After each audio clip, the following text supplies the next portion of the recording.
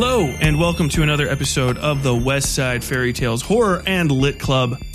My name is Tyler Bell. How the hell are you? I am the host, writer, creator of the West Side Fairy Tales, and today we have another great episode coming up on the feed, and this is an interview between myself and Nic Boone, a horror artist, concept artist, horror creator with a great online presence, whose work is really amazing. I found him through Twitter, and you should absolutely check him out. I was particularly interested in talking to him because of a lot of political things that are happening right now. And if you are the kind of person who is kind of just like afraid of political conversation, if it's boring for you, if you've had to articulate in your mind this idea and you get huffy about it, like, I don't understand why there's politics and everything these days, just turn this episode off now and go away.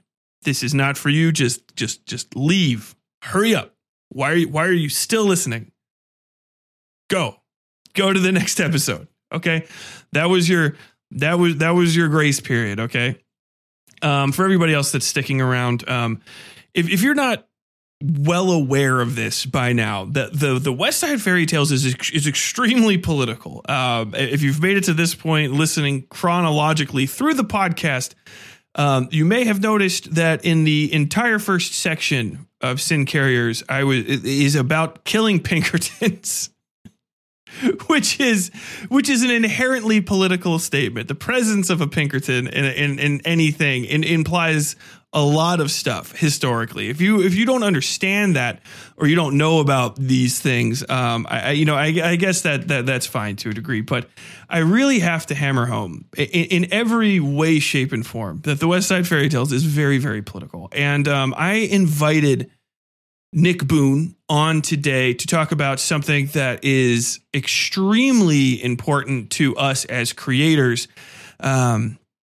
And that is basically the exploitation of labor and the basically illegal use of generative AI technologies to create bad-looking and oftentimes criminally made art.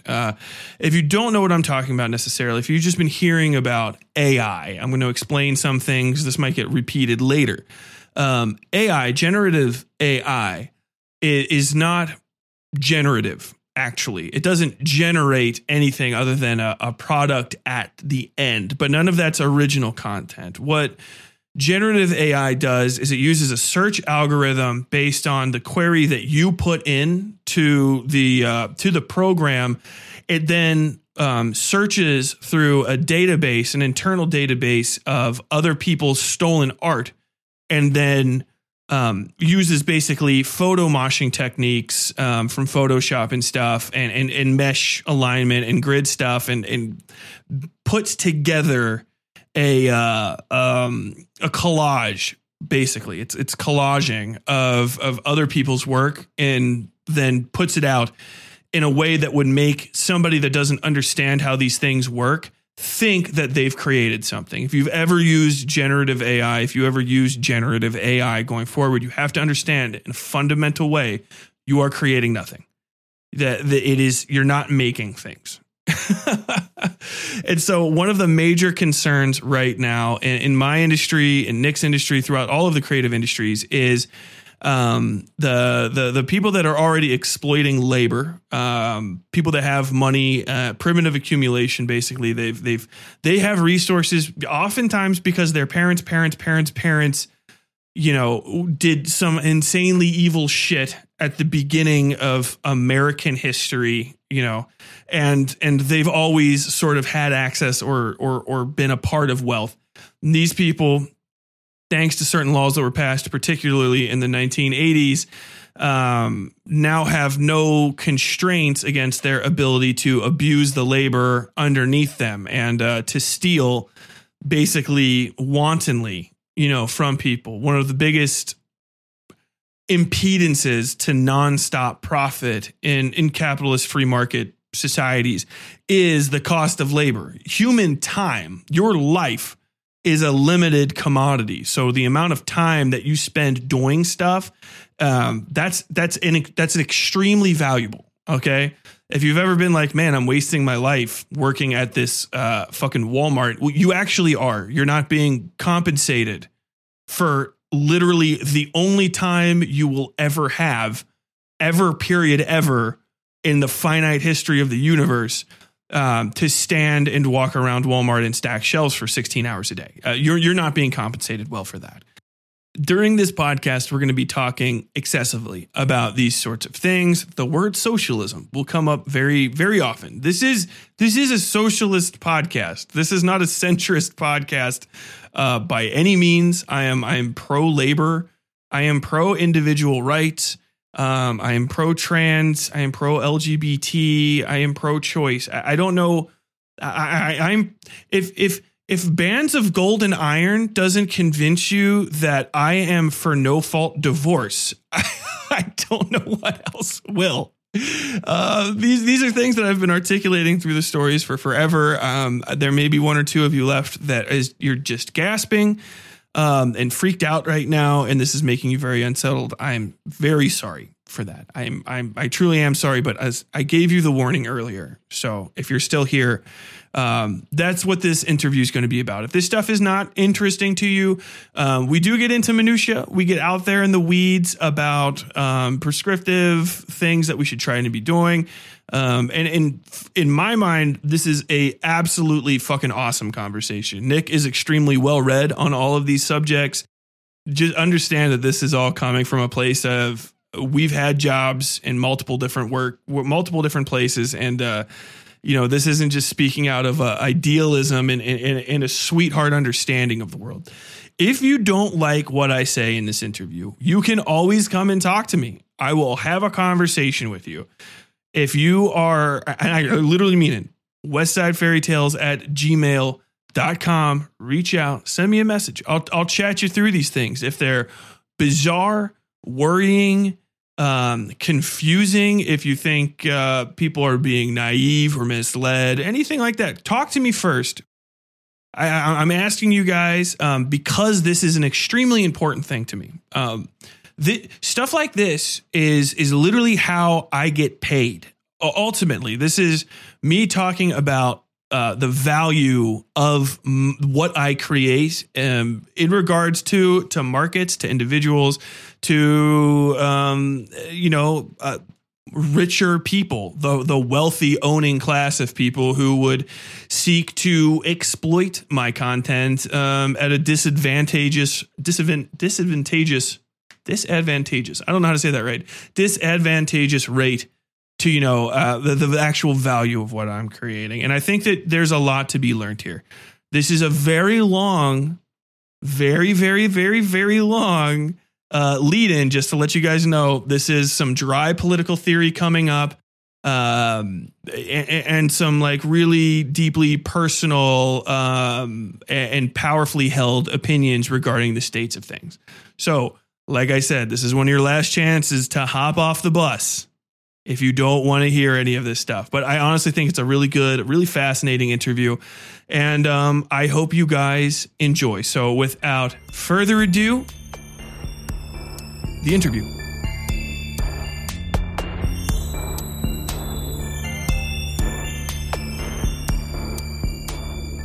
Okay, everybody. And we are here with Nic Boone, horror artist, concept artist. And, I'm not even going to get at it. Nick, if you want to introduce yourself, welcome to the West Side Fairy Tales Horror and Lit Club podcast. Hey, thanks for having me. So I'm Nic Boone. I go by Meat on Twitter sometimes. I'm a horror artist. I work in the game industry. I do concept art, illustration. I've done UI, and I'm also a socialist agitator. Yes, which is one of the big reasons we got him over here. It's a trifecta. I should also clarify, I do use they them pronouns. Oh, okay. Sorry, they them. My bad. All good. So you've worked on some pretty notable titles. I know I saw League of Legends in there, and then I completely unprofessionally forgot to get the rest of them. If there's anyone. Yeah. So I worked on League of Legends. I was doing some stuff for Fortnite recently.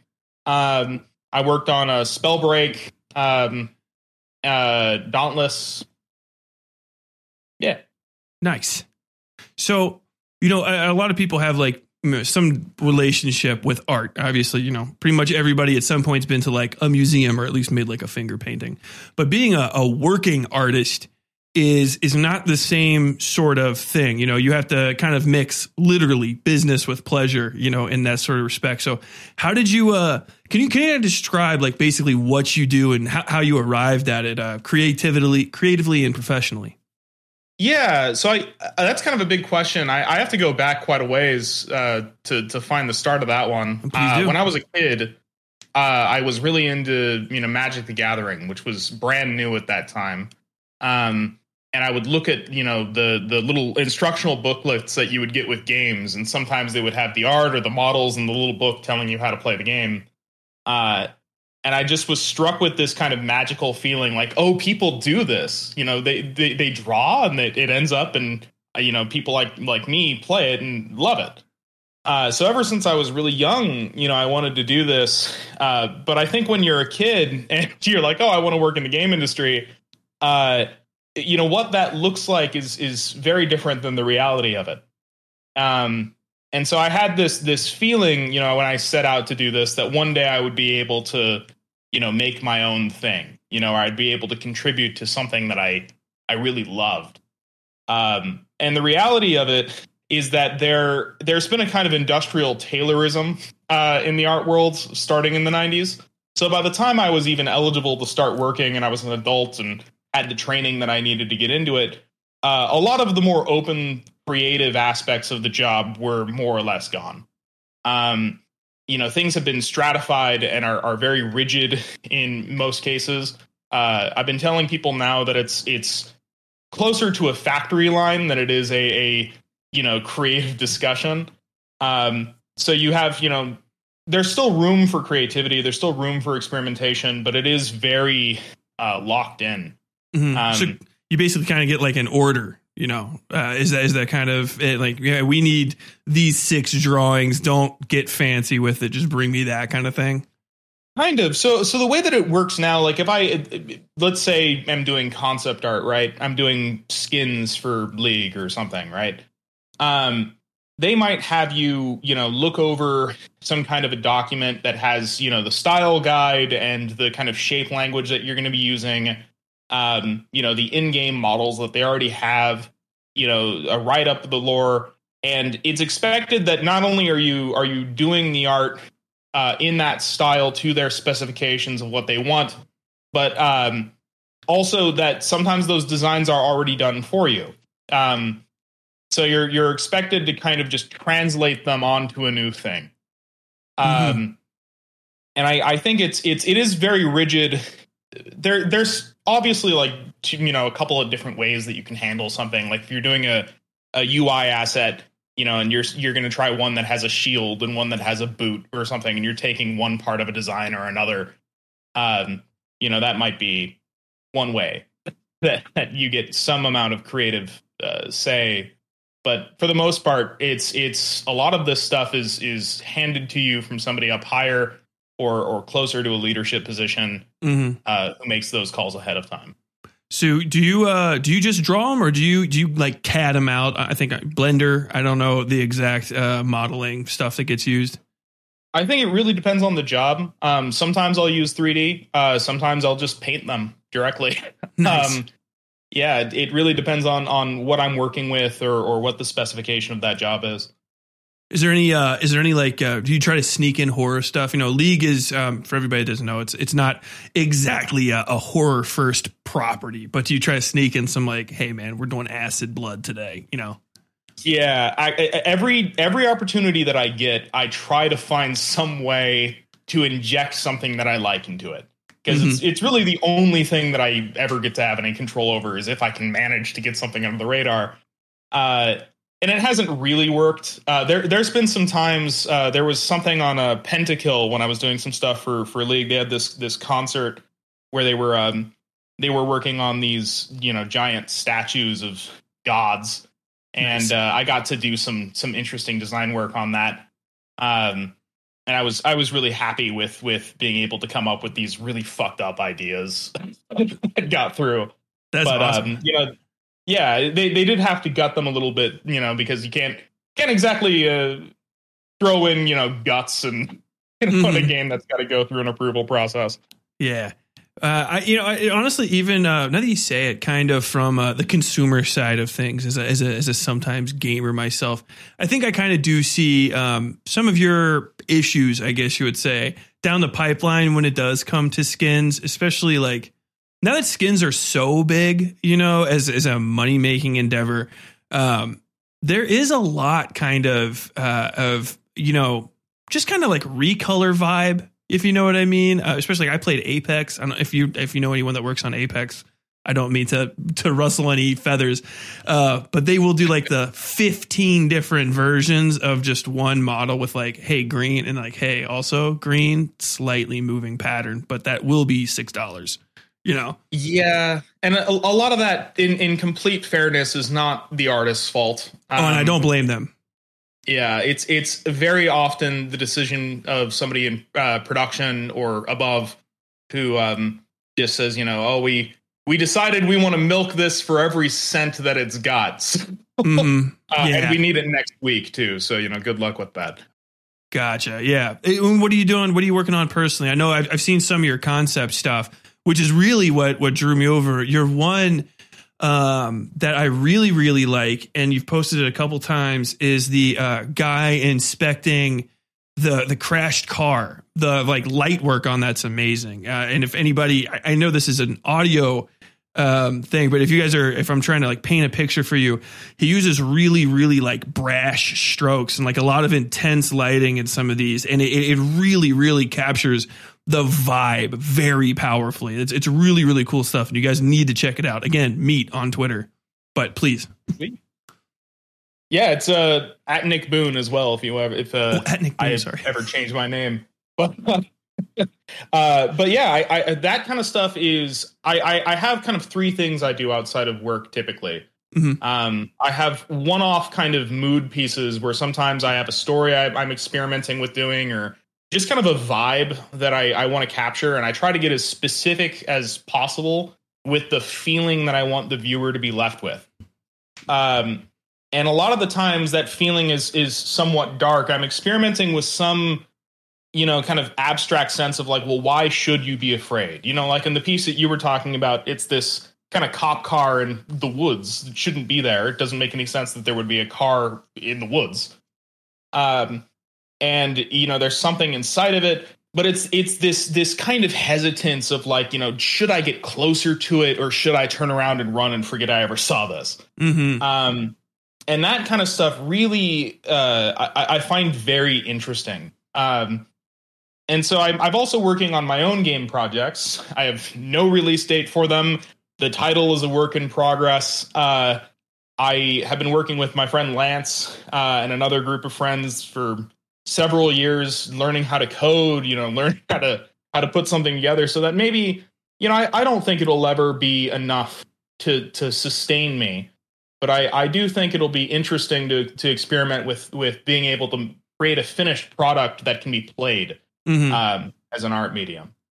And that kind of goes to sort of our collective vibe between me and you. And that is really just, ownership of your own labor sort of stuff, and how much more rewarding it is to kind of go to that. Obviously you have to work to live, but you really don't want to live to work. And having side projects like that, especially if you could ever monetize it, is like really the big dream. Not everybody's going to be the next Team Cherry and make Hollow Knight, but there is going to be a next Team Cherry. And that would be amazing. Can you tell me a little bit about like what kind of game you're trying to make? I think I've seen some sprites from it. Yeah, so I'm actually working on a 3D game right now.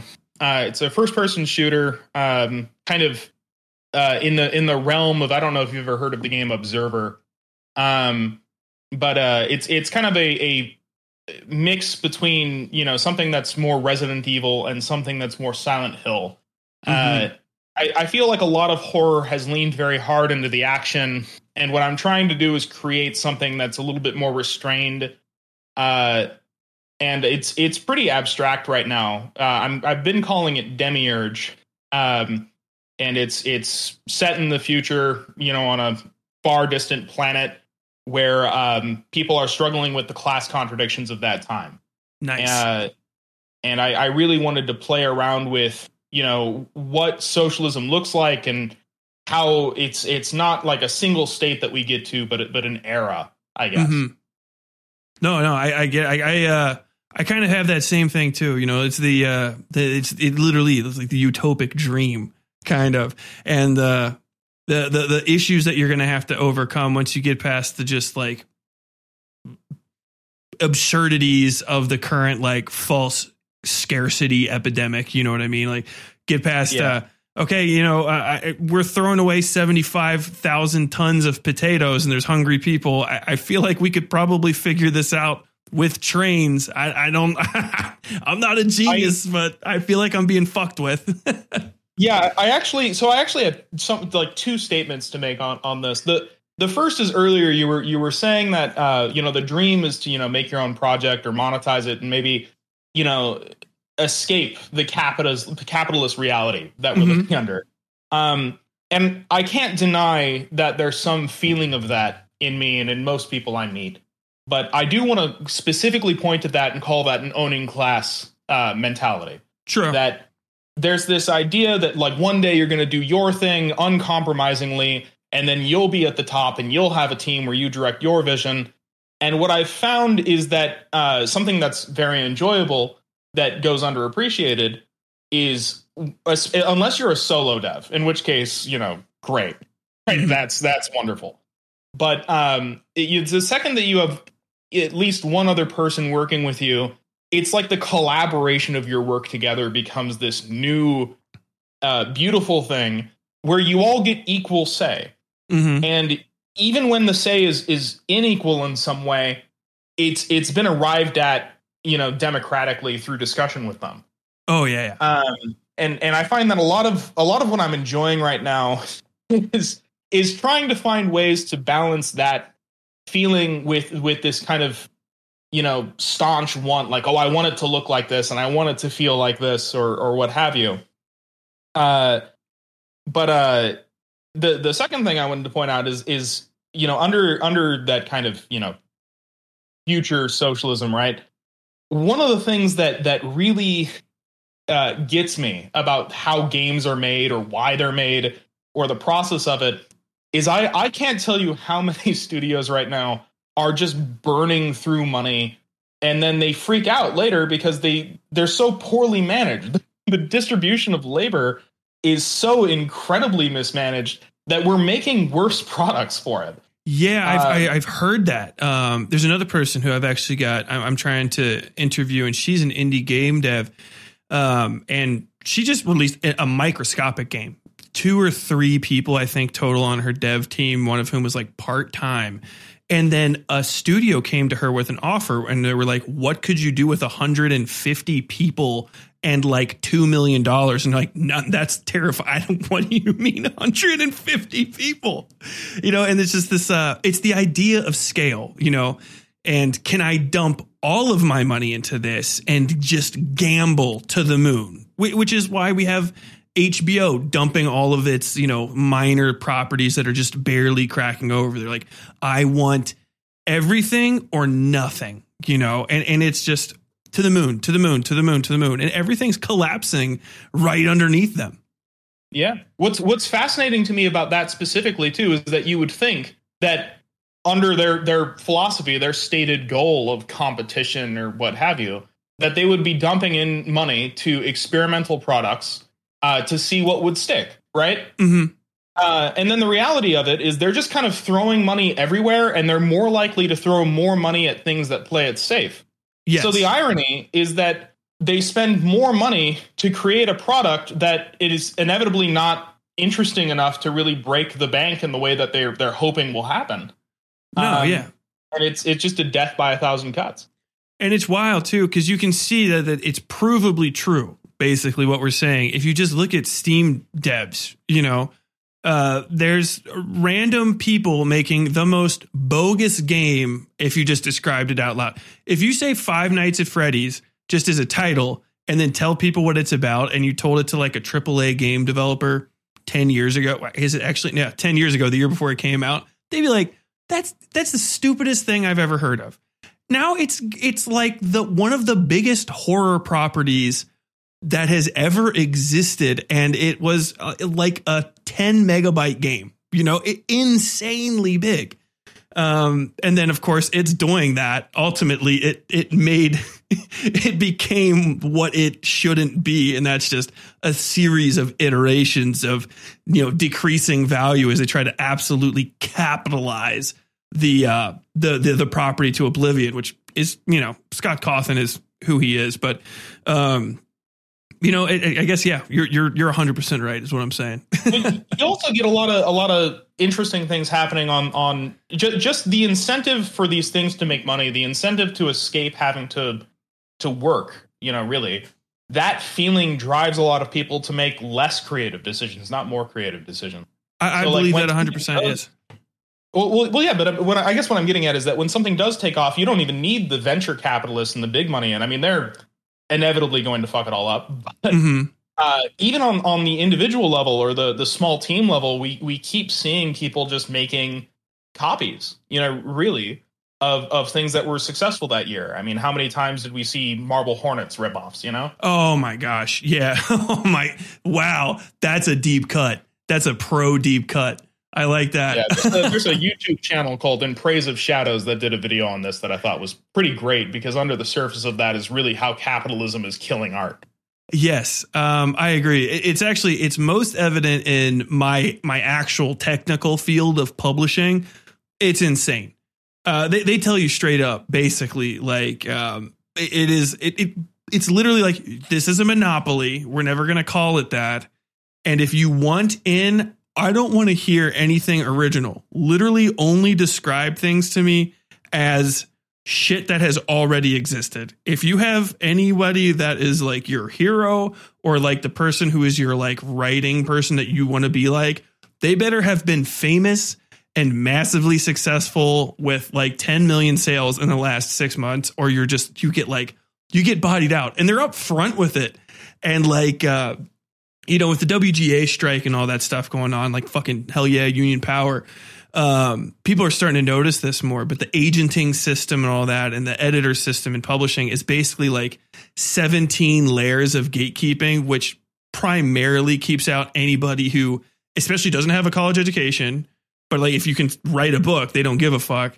And then after that, anybody that doesn't have, basically like a dad in publishing, or an address on the Upper East Side of Manhattan, you don't get to play the game, and it's miserable. And so you see the same shit over and over and over and over again. And this is true in the art world too. I mean, there was a period of time where agents were more common. They're less common today, especially for what I do. Mm-hmm. But also the way that we think about art, I think is changing. Artists are being proletarianized in a way that I don't think that they're quite aware of yet. To illustrate what I mean here, when I was going to college, there was this idea that you would kind of have your style, but it was expected that you'd be able to chameleon into other things so that you could get any job, right? Because that's just the reality. I mean, you might have to work on Care Bears one day, right, in order to work on the thing that you actually think is cool, the next day. But there was still this idea that you would have some kind of creative say. You'd be able to add to the story in some way or to the mechanics in some way, something that had a little piece of you.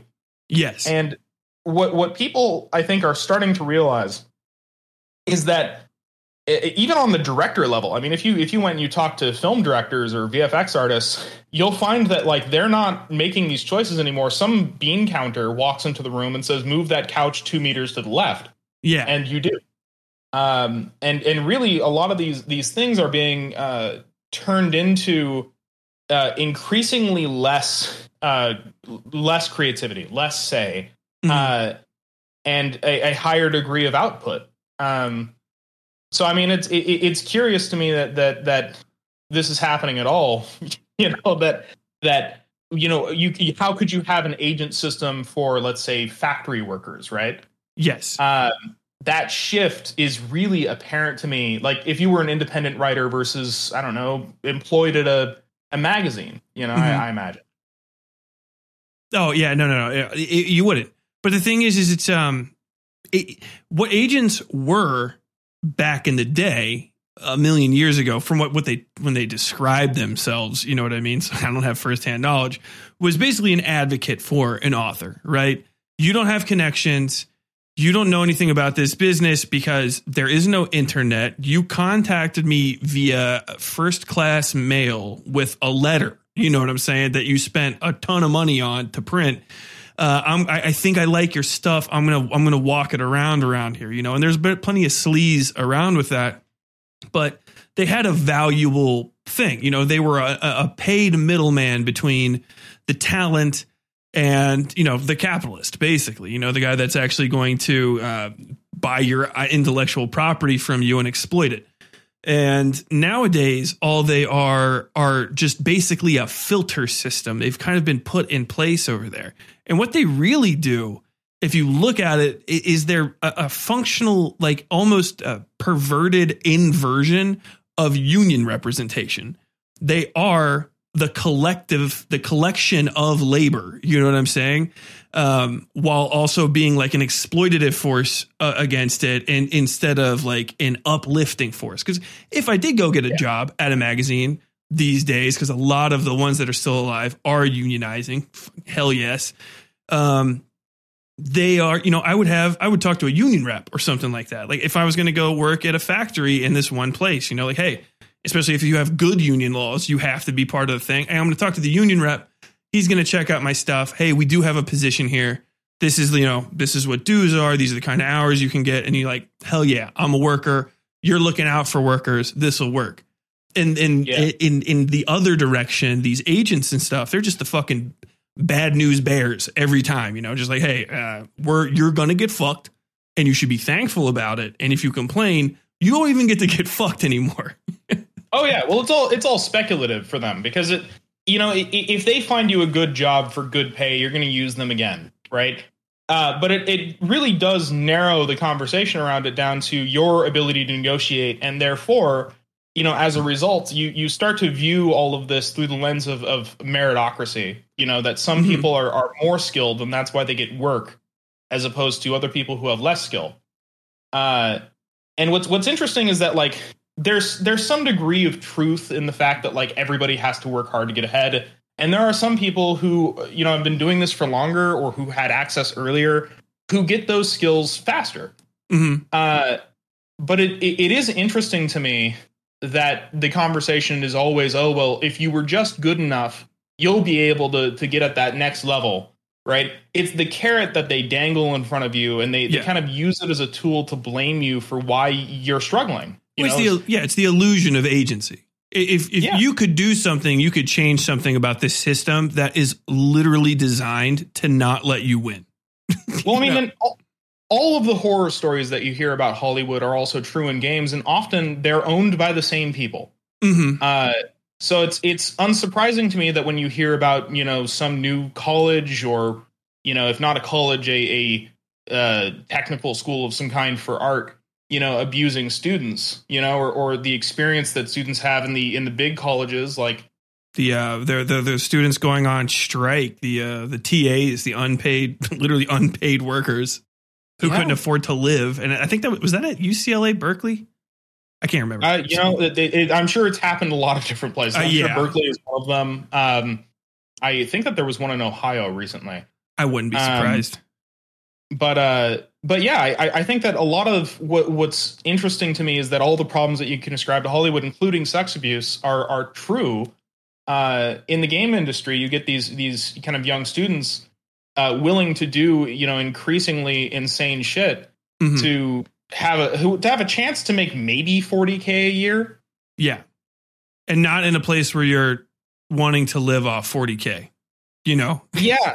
If you get $40K where I live in Louisville, you might be okay, but well, yeah, and it's all in the service of the idea that you're paying your dues, that this is what you're going to do before you get this. And it doesn't work like that. No. But there are people who especially have been really integrating themselves into the college system and into the studio honor system. They're often the same people who know people who opened up these kind of AA studios. And there's definitely a pipeline there. Mm-hmm. Yeah, it's a pain in the ass, and it's all about it's this thing that started happening in the 90s where people started talking about like I don't know if you remember this, but I remember when I was a kid, it used to be Japanese workers are the best workers. Japanese workers are the best workers because of like this like idea that like the country of Japan, specifically the way that they worked, was the most productive and the best way. You know, skip your overtime and do this stuff. And like, I was just like, that sounds miserable. Like, I already don't see my dad. My dad worked 7 days a week for the first 12 years of my life. I mean, literally 7 days a week as a cook. And that shit sucked. And I was like, I don't know why anyone would want to do that. But that steadily became the way of things here. And it's like two-part. It's one, getting free labor from kids, you know, and newbies, and like, hey, you're going to cut your teeth. You're not going to make as much money. You better stay overwork. And two, not just letting, but really forcing the older people in the industry to stay in it forever by having no safety net for not having a job before, you know, 35, 55 years of your life working are gone. So, you know, you have people working they're 65 in the industry. Like, dude, just retire. Give someone else a chance. That's really what the news industry was ridiculous with it. People in their 60s, 70s working. And it's like, you know, if you want to stay active, I'm not being ageist, but like, we need new people to have occupations.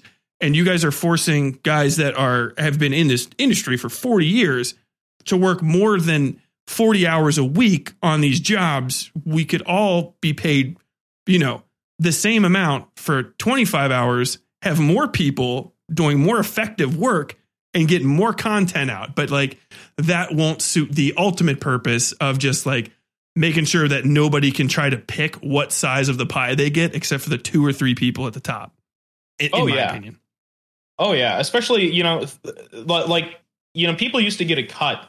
If you were working in the film industry, especially, you would get a cut of all of the revenue. Usually was pretty small, but it was enough to keep you going. I mean, a lot of the bigger artists that got famous in that time, like Sid Mead, part of the reason that they were able to do that is that they were being paid that cut. That has been completely removed, right? You don't get that anymore. And part of that is that there's no union. I mean, SAG sometimes gets that because SAG is a well-organized union and has been around for a while. And yeah, I mean, all of these unions have their own issues, but like, we need them. That's the start of the fight. I would rather have a union with an issue than no union and live in a right to work state. Because I've been right to work fired. I had a boss that didn't like me, and he just made up one of the reasons that you can make up to fire me, and I got shit canned that day. I was like, can you show me what you said I did this thing? Can you show me the evidence? They're like, we don't have to. Like, you just have to go. And I was like, what in the fuck are you talking? Out on my ass. Well, and the logic for that is insane to me too, because then really what the bosses are saying is, if you're allowed to quit at any time, then I should be allowed to fire you at any time, which is like, what did they think was going to happen? That they were going to force you to work forever? Which is honestly what they're already doing, right? Yeah. I don't have the right to quit at any time. I die if I don't work. I lose my house. You know, I'm an American. Even if I made $120,000 a year, as insane as it sounds, I would still be at any given time a sneeze away from pure destitution. One cancer diagnosis of the wrong kind, a car crash, any mistake you could think of, say the wrong thing to the wrong person and get into a lawsuit, whatever. Done. The Reserve Army of Labor. It's a threat. It's used to keep you compliant. And you know, earlier you were talking about the Japanese workers, and you know, I think what imperialism and globalization has done is it's created a system where we have a pipeline of who does what kind of work, and ever so conveniently in the West, we get the work that's, you know, maybe more creatively fulfilling, quote unquote.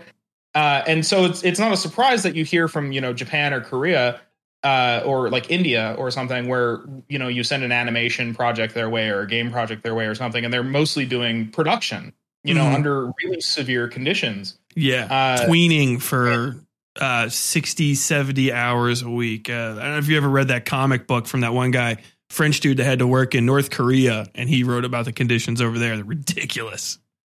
Yeah, I'm sure that the conditions in North Korea are hard. I can't imagine that they're so categorically different from South Korea outside of South Korea has more money. Oh, I doubt it. I mean, if you're just under an embargo permanently, you're not going to have a nice day, regardless of our political relation with the leadership of that country. Like making sure that people can't get deodorant. I don't know what value that has.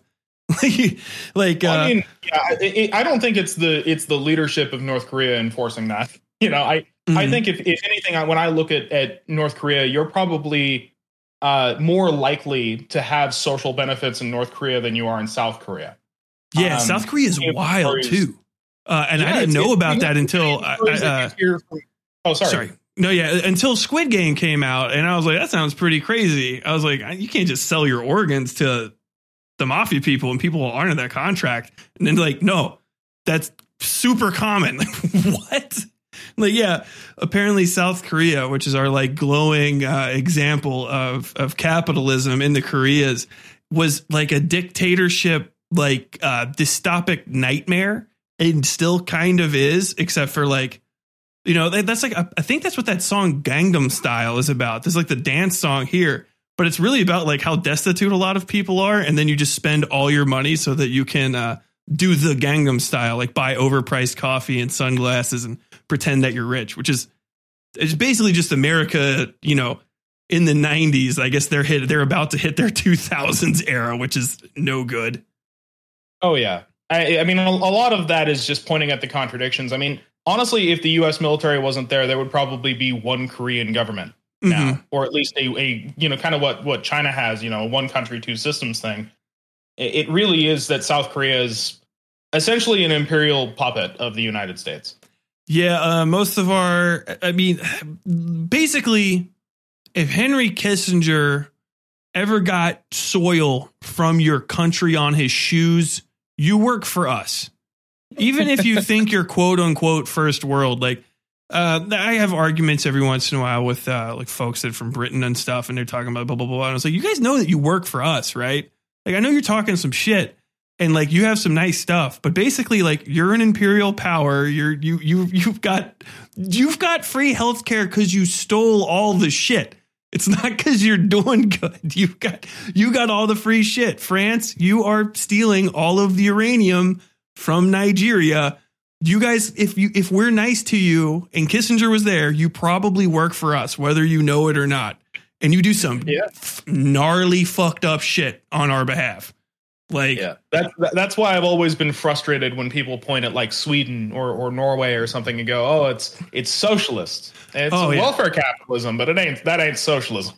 Yeah, if you think it's always nice. And then, you know, I was in North Dakota where they had major Swedish, I think it's Swedish or Norwegian, but anyway, it's Schlumberger, which is spelled Slumberger, and they are a major hydrocarbon extraction thing, and they were doing the fracking up in North Dakota, and they are just as depraved and cutthroat as any American oil company. They don't give a shit. You know, sneeze and 5,000 workers are done. But just like I was literally there when they fired, I think it was 1,500 guys in a day.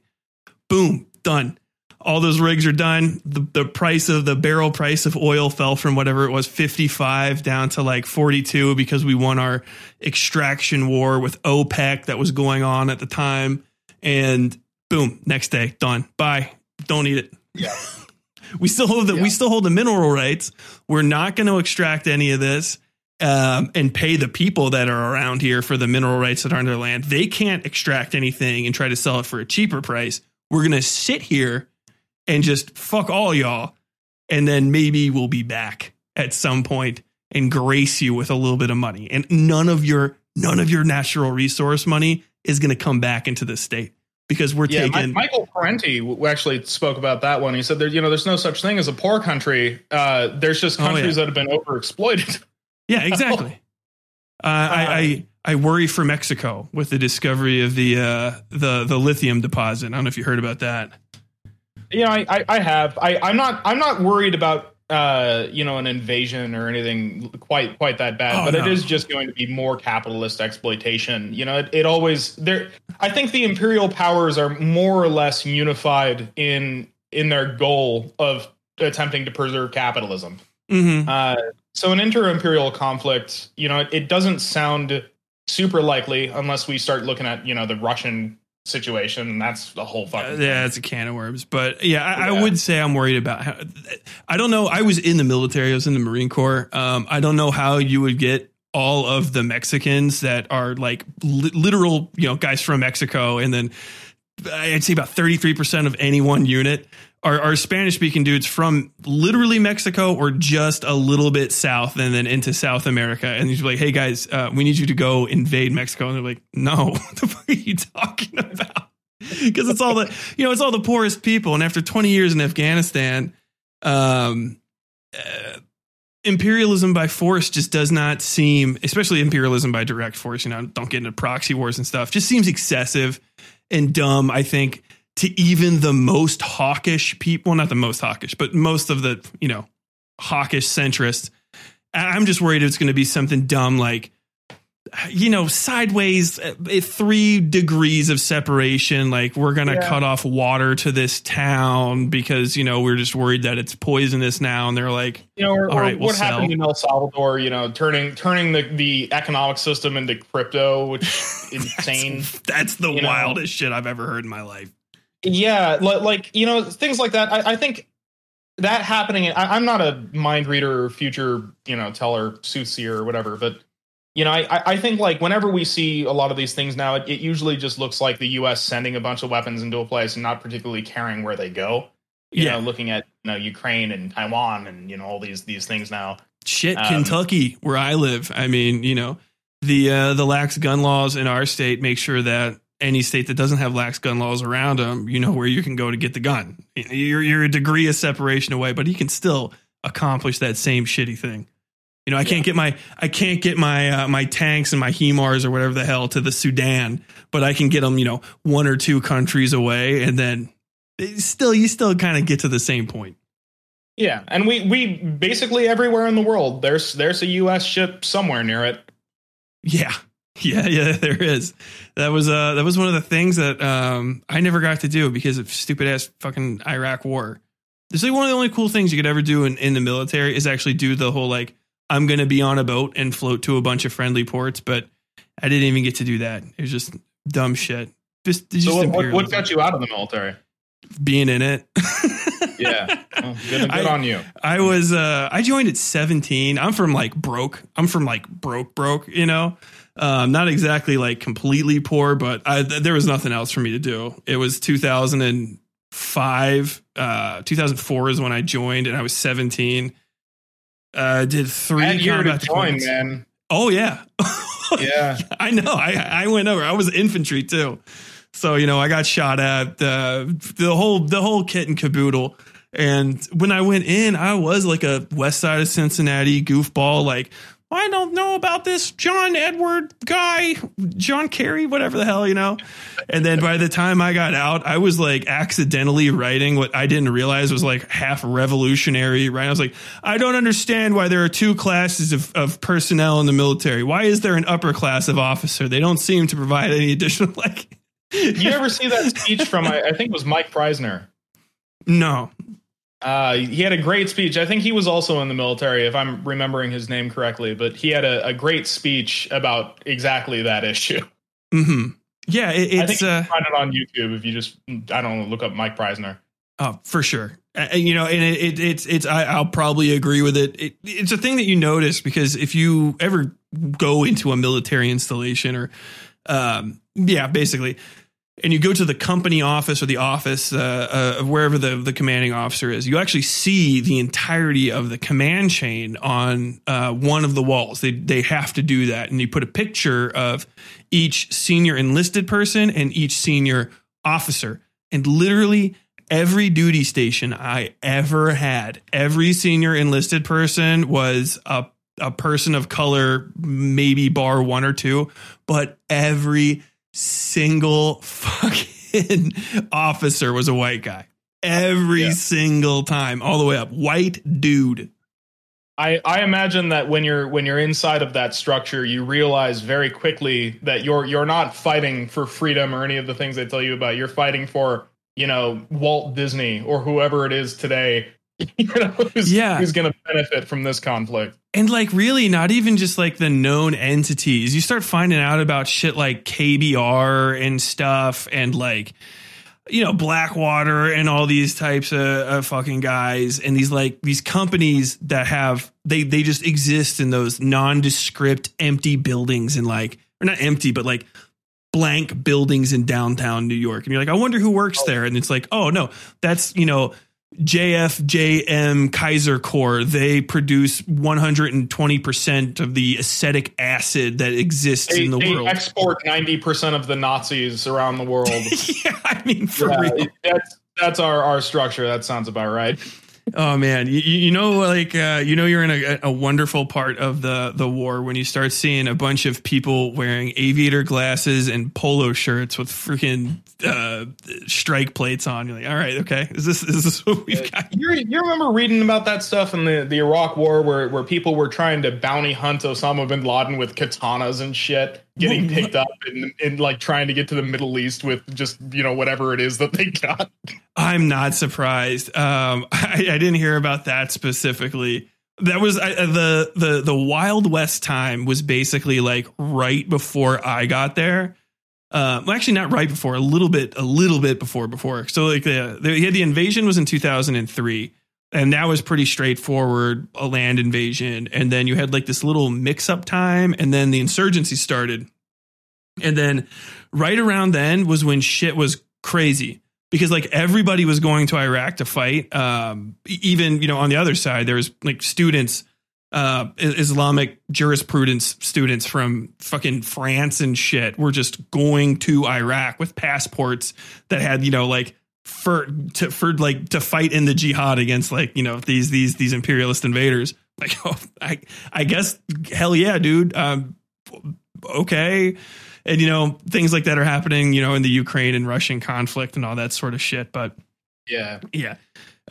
Once you get over there and once you see that war isn't run like in a cool way, like in the movies way and like a history book way where you're like, oh, it's these big speeches and shit and like fucking really cool big explosions and reason to fight. Yeah, no. And every day that you do anything, it's just basically like a really long day at a Walmart.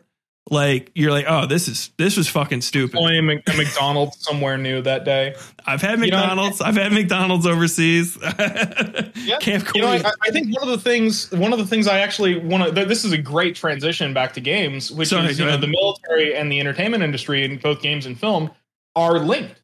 Yes. In film, it's a little bit more apparent because, if you're making a war movie and you want access to, modern military equipment, the military is going to require you to depict them in a good light. You cannot be critical of them because you will not get the equipment if you're not. True. And, so you're going to be using, if you can even get access to it, very old equipment to try to shoot your modern war film in.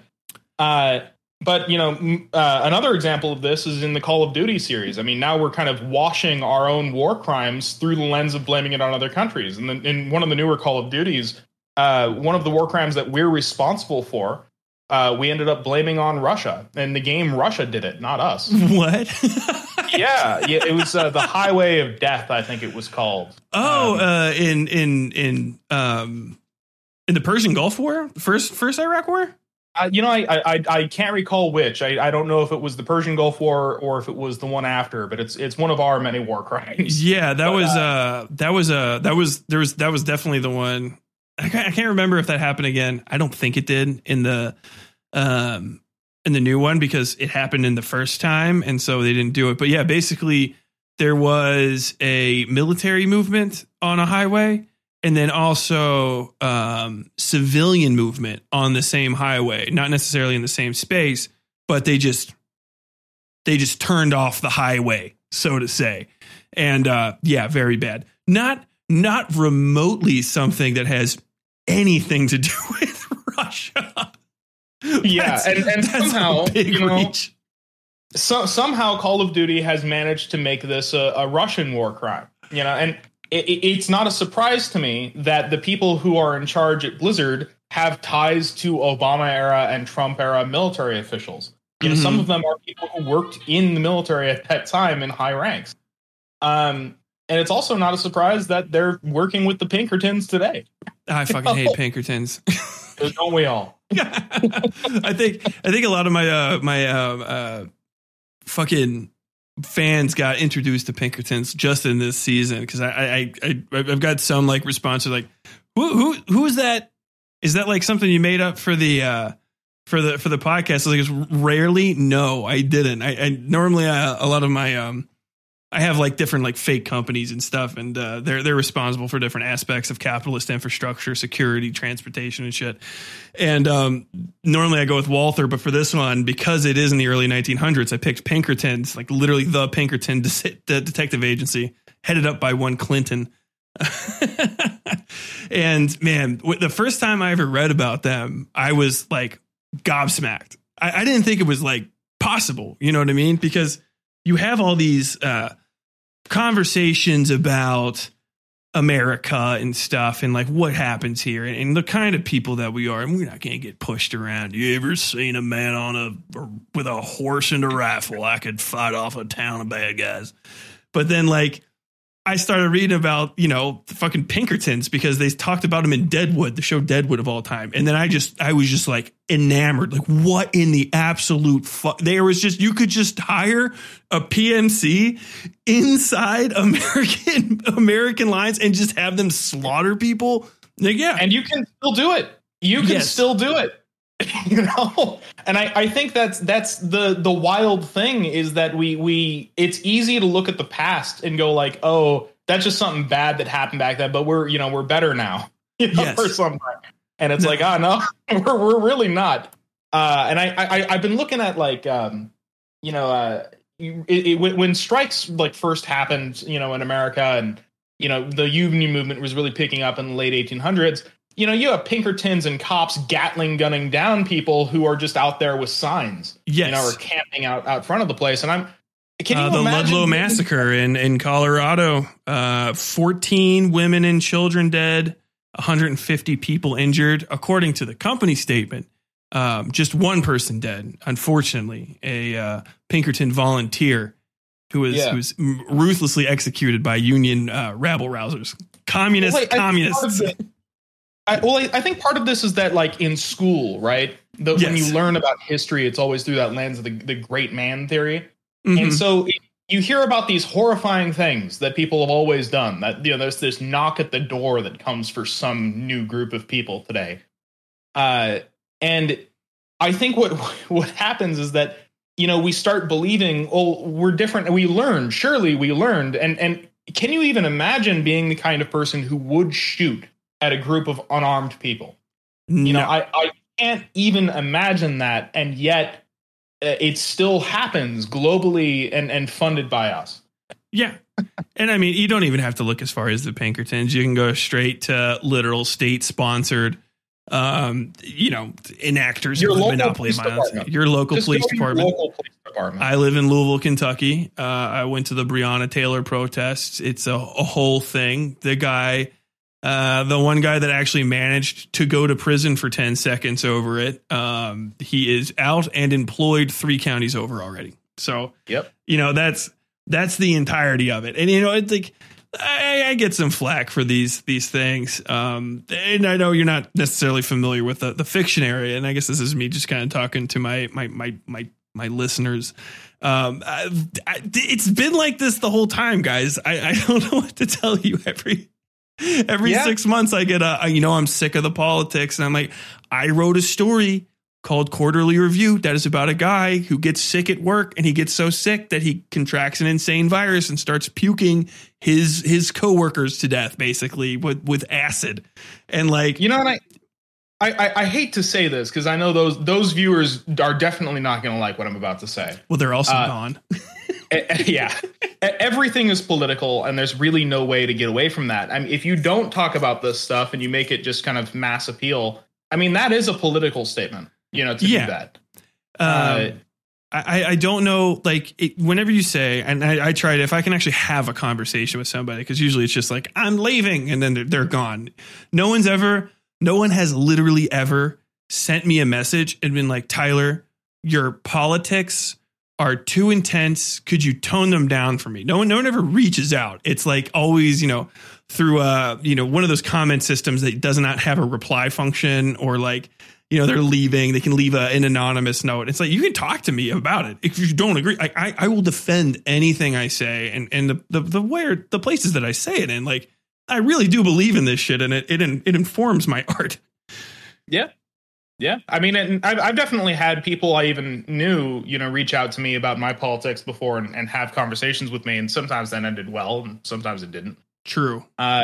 Because, I mean, when you become a socialist, at some point, almost everybody goes through this arc of like, oh, communism was good, but I guess it just sucks that people are too dumb to figure it out. And then you start thinking, hey, well, what about Cuba?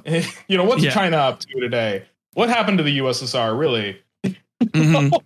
And once you start digging into that, people get real antsy about whatever it is that you got to say. And it's also, for communism and socialism, it's held up to a much higher standard than capitalism is. Capitalism can make every mistake. It is the darling daughter of universal or worldwide economic discourse. If capitalism accidentally, not trying to, starves 18 million people to death over 20 years throughout, sub-Saharan Africa, that is a flaw. All right. But, anything, the minor inconvenience, every horrible, nightmarish thing that has ever happened relative to communism is an intentional feature of it. Like, that is just specifically what we just do this to starve people. It's literally just to do the bread lines. It's the point. It's the point of it, is to keep you afraid. And, I actually really love, there's this Thomas Sankara quote where he was saying something along the lines of like, we don't want your aid. Stop sending us food and water aid. Start sending us tractors. If you really cared, you would send us tractors and not food, so that we could make our own fucking food. But no, that's you're not gonna. You're gonna try to send them the means of production. You know what you just asked for? Ironically, we kind of did that with China. I mean, China very, very smartly put itself into a position where it was exploited by the U.S. for its labor. And now it doesn't really need us anymore. It has the factory. Like, they're fine without us. True. Yes. And I say more power to them. I don't like the concept, and we're getting into the weeds now, sorry, listeners, of political and economic hegemons in the world, regardless of whether or not I am the one. Because it's one of those things where people kept saying, China's going to be controlled. China's getting more power. China's getting more powerful. And I'm like, I don't fucking care. I don't have any power in America. I don't know how things could get worse or better for me. Whoever the fucking hegemon is, the worst that could possibly happen is that they're going to try to make me learn Chinese. I'm too fucking stupid for it. I won't do it anyway. I can't memorize 30,000 characters. I'm completely in line with you. Whatever China's up to, I really don't care. It's not my problem. Yeah. My problem is my boss, or my job prospects, or the fact that I have student loans that the Republicans are trying to make me back pay 3 years worth of the insurance. Yeah, well, or the interest. Did you hear about this the other day? How the Republicans they're trying to charge you for the student loan pause. They passed that. In the House. So it's they're going to deny they're trying to deny Biden's ability to continuously forgive the loans, and then the loans area that's already been forgiven, they want to charge you interest on it that you haven't paid, which actually would make you pay more money overall than if you would have just paid it straightforward, which is just penalizing a massive section of the population. They released a thing. Oh, sorry. Go ahead. It's all good. My whole point there being that, like, whatever Cuba's up to or China's up, like it's not. I don't control them. They're up to their own shit. They have their own problems to deal with. Yeah. I got these problems over here. I say the same thing too. I have a lot of respect for other people's like miseries. You know what I mean? Like, hey, fucking whatever. You know, worldwide proletariat. Fuck yeah. Oh, yeah, but like, I can't care that much about even like Georgia. Like, I respect that you guys got problems over here, but I am in fucking Louisville, Kentucky. All right. I can walk out my door into every problem that you're talking about right there. And I really want to try to fix shit locally. And I think people's inability to process like that and these constant like super oversized narratives, like, why do you not care about this thing? And it's like, I don't have enough space in my heart for the whole world. Like, I have problems I need to address. So, even if you did, my grand question is, what can you possibly control? Yes. Right? Because it's not that I don't have criticisms of China or what have you, right? It's that nothing I say or do it will ever change anything happening in China. And frankly, it's outside of my sphere of control, even if I did care. Yeah. Right? When the Ukraine war started, I can't tell you how many people were furious that I wasn't more angry at Russia and, you know, fuck Putin, whatever, right? But like, he's not a communist. Right? I have no problem. Like, solidarity, everybody's struggling. It's shit, right? But I don't control what Russia does. I control what my country does, right? So when that conflict started, and I was very vocal in the anti-war movement in saying, hey, you know, maybe we shouldn't be making this problem worse. Maybe we shouldn't be escalating it. And to this day, I maintain we shouldn't be sending weapons there. Not because I don't empathize, right? But because it's not fixing the problem. I don't control what Russia does, but I do have at least some iota of control over my own government, right? True. And I think it's the same thing all the way down. I mean, that's at such a high level that like you don't control that. Maybe your representative does. Fuck if I know. No, right? My representatives are Thomas Massey and fucking Mitch McConnell. well, yeah, right. And fuck those guys. Right. Yeah, but I got nothing. I literally have nothing. Yeah. The most sphere of control that I think we all have outside of our immediate social groups, right, is your workplace, right? Mm-hmm. So the struggle really does start there. I mean, that's what you control, whether or not you have the ability to withhold your labor. True. And I think literally on that note, good time to switch to a thing that does affect both of us in the workplace. And that is generative AI, which is like possibly the most irritating thing I think that has popped up in years. That is like, it haunts me at night how fucking mad I get about it. It's basically the new NFT, you know, it's tech bros. We're going to disrupt shit. We're going to disrupt shit. And then when you look deeper into it, it barely solves it doesn't solve any of the problems that they want to address with it. It doesn't do any of the things that they say they do.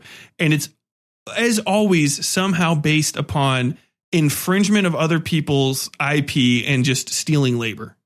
Oh, yeah. It's the fantasy of never ending capital embodied to try to sell it to a CEO. It's the newest buzzword.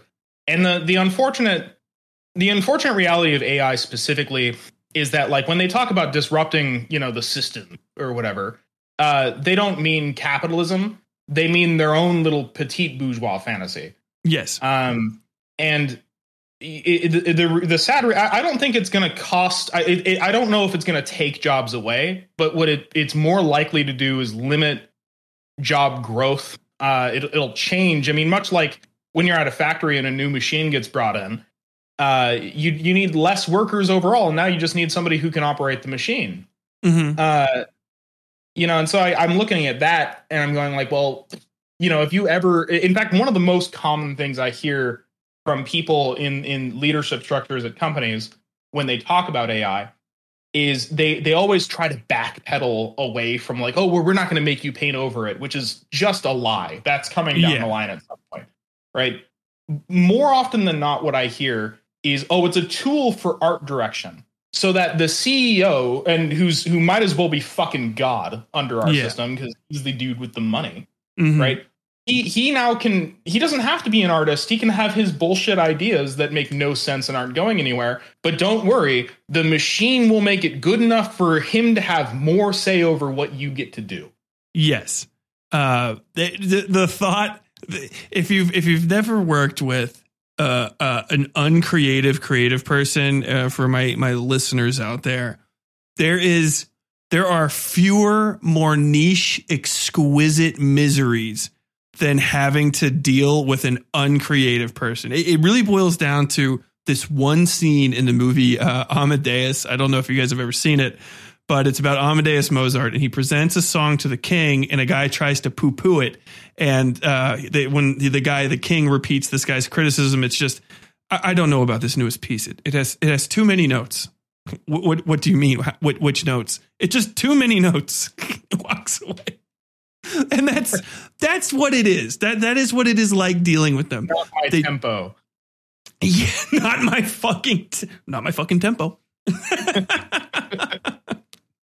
Well, and yeah, I think that's the terrifying thing about all this is that once you become acutely aware of this being the case, and it certainly was beforehand, right? I mean, these are the people who get to decide what gets to be made or not.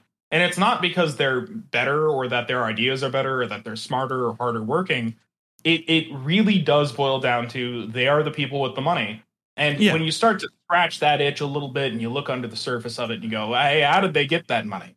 It's it's always primitive accumulation. You know, they got there first. And if they weren't there first, they just, bought everything else out. It's you always get to a point where the best way forward is not to make a better product. And if you don't believe me on this, if you're out there listening, just think of Apple. Apple made a few really great products, right? That were like, hey, they weren't necessarily revolutionary if you know a lot about tech, but what they did was streamline people's ability to have access to technologies that were generally not able to be put in hand. And they cornered the market, they advertised the shit out of it, and then they never improved on it once. They settled instead for doing cheap shit, like doing junk accessories, making sure that you couldn't step away from that platform once that platform got bigger, suing other companies and buying up other smaller companies, the way that Facebook and Snapchat and all of them do, so that they don't have any bigger competitors. And so what you have is just like, the social media landscape. There's a thing that you guys might understand where you have like Instagram, but Instagram's not Instagram anymore. It's like sort of like Snapchat, but also Facebook owns it. Facebook is nothing like Facebook used to be, but also it has Snapchat and Instagram for some reason. TikTok is Snapchat.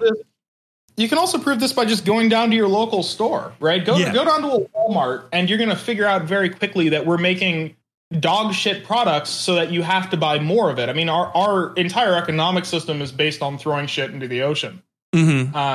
Because they want you to burn through it so that you pay for another. If they made a quality product, I mean, you can look at appliances in your house, right? If you have a dishwasher or a washing machine of some kind, why is it that washing machines from like the 60s still run today and are great and desirable, but like the washing machines made today break in a year or two?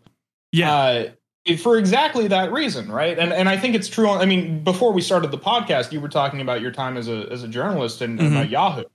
Oh, God, yeah. And right there, I mean, Yahoo doesn't need a good article. It just needs to copy and paste somebody else's shit and make it worse so that it's maybe legally outside of being sued. Yeah, which is, that's the thing is when people are talking about like AI is going to change journalism, I don't understand how. Is the AI going to call the sources? Is the AI going to walk out to random people's houses and ask them questions? Like, are you going to attach the AI bot to a phone center so it's just going to be randomly calling representatives? Is it going to know when they're lying to them? Is it going to be able to double check? Like, it's the thing that people don't get when they look in at an industry that they don't understand. And you see it in other stuff too. People are like, I don't understand why these construction guys are all standing around looking in a hole. And it's like, well, have you ever worked construction? Shut the fuck up and leave them alone. They're doing whatever the fuck they do. Like, it's their job. And with journalism, what they're trying to say is, what AI is going to do is it's going to start ripping off your stories. They're going to go jack Slate articles and mix them up with a Fox News article or a CNN article on the same thing. And you know they're already doing it. Oh, I fucking guarantee it. I think some people have already been like sort of caught. I don't have a specific example, but I do know I saw a bunch of guys being like, this looks like AI, and the article got brought down. It wasn't from a particularly big source, you know, it was one of those stupid things like Babylon Bee type deal. But there's the same thing where you're like, wow, this does have that vibe, because you can kind of feel it. Like AI created stuff does have a plasticky sheen to it. And people keep talking about how it's going to get better and better and better and better. But like, I just, the best it can get, the best an artificial intelligence could get would to just be intelligence. And so even at that point, it's still not me. It can't make up what I make. It can't draw what you draw. So at that point, yeah, like, you know, what we're rewarding is not the creativity or even the talent or the intuition, but mere raw production, relentless production. Earlier, we were talking about the proletarianization of artists. I mean, writers already went through this, right? And I think what we're looking at there, where it is just raw production, when you're an artist now, you're a wrist until that wrist gives out. Yeah. The same thing. It's true for factory workers. It's true for every job. Right. And for a long time, art was something that people adopted as this mentality of like, well, I shouldn't have to work. And look, I'm really good at drawing. Right. And when it's not art, when art, becomes fully proletarianized at some point, it'll be engineering, and then that'll be, it'll have some new shit, but I think what's interesting about what you're saying there is that it actually highlights exactly the problem, right? They don't need a bespoke thing that's not even what they want. And the irony is that this bespoke thing would be more likely to generate the kind of super profits they're hunting for. Mm-hmm. But they're not looking for that. They're looking for the Lion King 55. Yes. And they don't really care about what you have to say or any. All they want is in their fantasy world, which really shows up. And if you look at how they talk about, the metaverse or some bullshit like that, it's the fantasy that they don't need us anymore. That they're going to have an idea and it's going to get produced and they won't have to pay anybody for it. They can just profit endlessly and have ideas. They're the only people that get to have ideas. Yeah. And their ideas are shit, which is why they want to be the only ones at the table, which is really what it's about. Yeah, when something fails, right? When a new Disney movie fails or a game fails, it's not, oh, well, the CEO fucked up or the idea guy who has all the money fucked up or the board of directors. The first thing they do is they lay off their entire creative team and the QA team. And then they go, see, people fucking suck. That's why it failed. But like, it was the problem with the product. Yeah. It was a problem with how and why it got made. And, when we talk about articles, when we talk about, the raw production capability and the plasticky sheen that you were talking about, I know exactly what you mean. Mm-hmm. Because what's interesting is that we have a philosophical problem with how and why art is made and what use it has. Yeah. Right. The purpose of art has changed. And we've hit this point now, I think, especially when I look at the entertainment industry, and there's some amount of truth in this in the kind of fine art world. There's a debate about, there's a difference between taping a banana to a wall and the urinal, right? That somebody signed. Those two things have different meanings. They have different uses, right? So it's there. But in the entertainment sphere, it has increasingly become about the literal depiction of the thing. Yes.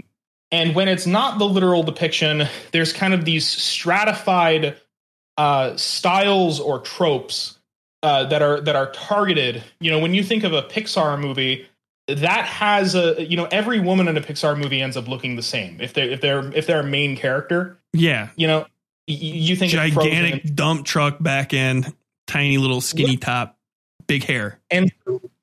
Yeah, so what happens is that you're really just making a thing that's designed to become a piece of plastic that gets thrown into the ocean. Mm-hmm. And plastic sheen is just that's a philosophical problem.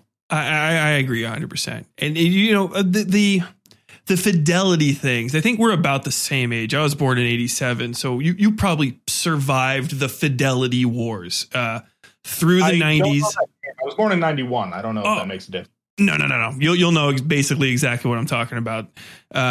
You're one iteration, possibly two, but it's the same thing. So, you know, we have the death of video games with the Atari in the 80s, which is before my time. And then we have the Nintendo comes back and it's good. And so that's great. And then we have the Super Nintendo and then the Sega shows up and it's like, hey, which is better and why would it be better? And is it the content or is it the console?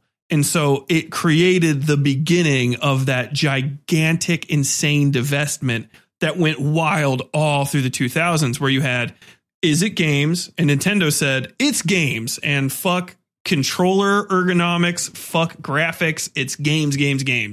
And that gave them incredible staying power. But PlayStation and later Xbox, and to a degree Dreamcast, even though it fell off, they went fidelity. And so it was realism. And then it really took off in the mid 2000s. I don't know why technically, but when the Xbox 360 came out, it really became like the true console wars, you know, Xbox 360, PlayStation 3.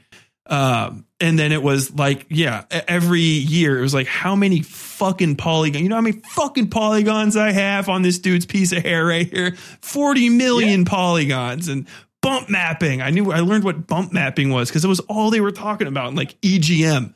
If you remember, people remember Electric Gaming Monthly. It was a magazine and paper about video games. It was great. And, you know, that all went up and then kind of stopped a little bit because people were getting sick of it. And it hit like a weird thing. And then we had a bunch with the first like Steam powered, basically internet powered Itch.io, shout out Itch.io. Low res revolution and stuff like, you know, that eventually became like Hollow Knight came out. You have like Maple Story. I can't remember, but Maple Story is a little bit older. I mean, I don't know there's Hollow Knight, but there's a lot of stuff like that. You know, it's kind of taking inspiration from the higher fidelity stuff and making it, you know, more attainable, I guess. I didn't have the computer game, but like even like Minecraft and shit, you know, lower fidelity gameplay focused stuff just kind of like came because it was gimmick games for the longest time. It's just like cover shooter. And then you had like the Modern Warfares, and then it was like Modern Warfare Battlefield. And like that was the only thing other than sports games. And then it was like 90 kinds of Mass Effect, you know, and I think that so I do know what you're saying now. And I actually think that in the jump from 2D to 3D at first in the 90s, we definitely lost something. Mm-hmm. And I think from the jump from early 3D to increasingly higher fidelity, we've lost another thing. Yes. And I think it really is just a philosophical issue because there are times where I think it works. In fact, I actually think the Resident Evil 4 remake is a great example of this, right? Mm-hmm. Where the remake of Resident Evil 4 to me, you know, almost makes sense. You know, part of the point was the literal depiction, or I don't know if it required it or needed it. I mean, if you ever go back and you play, you know, the old Resident Evil 4, it has the stink of Afghanistan on it. It has the one of the main bad guys, it was vaguely Osama bin Laden-y. And then the new one, they've kind of... the original Salazar is very beardy. Now that you mention it, he does not talk either, unlike in the new game. In the new one, I'm not sure if you've noticed this, but in the remake, he's almost Russian Orthodox looking. Yes, he is considered. They're all a lot different, actually. Well, except for Krauser. There's a reason for that, right? Mm-hmm. You know, when I look at like, I mean, and I don't want to knock it too hard. We got other shit, but like when I look at that, you know, that's one game that I think probably benefited from that. But the irony is that I think if you go back and you tried to remake, you know, a bunch of things from the PlayStation 1 era, I don't know if it would hold up. And honestly, we're also remaking a bunch of things that frankly don't need it. I mean, the level of fidelity was fine and it worked. And in my opinion, there's also a lot of room for a lot of magic at the lower fidelity, which is I have a lot of respect for the solo devs and the smaller indie teams that are working on especially lo-fi horror. Literally to that. The remakes of Silent Hill 1. No. Silent Hill 1, perfect. Broken. You know, I hard don't even to know. play. Well, yeah, I mean, I don't even know perfect, right? But like the thing is that you would lose something. And like I'm pretty sure you could make a good game at a higher fidelity with it, but would you be missing, like, what would you be missing from that? You know, what has changed? And I think it's true for Resident Evil as well. You know, there's something about the jank of it. Yeah, we were willing to look the other way, and then when you bring it into a higher fidelity, you have, you know, Chris Redfield punching a boulder into a volcano, and everybody goes, "What the fuck?" At the time, it was so stupid it made me mad. But looking back, it's a fond memory of the stupidest shit I've ever done in a game. Yeah, I think. You know, I think that's why I have such an interest in the indie scene right now, and I want to make a stark differentiation between the indie scene that I'm talking about and what people sometimes often refer to as indie, which is just like double A, or even sometimes, you know, just venture capital in general get involved, and that's not necessarily bad. There's a lot of good games out there that aren't made by the biggest companies, right? Yeah, but like.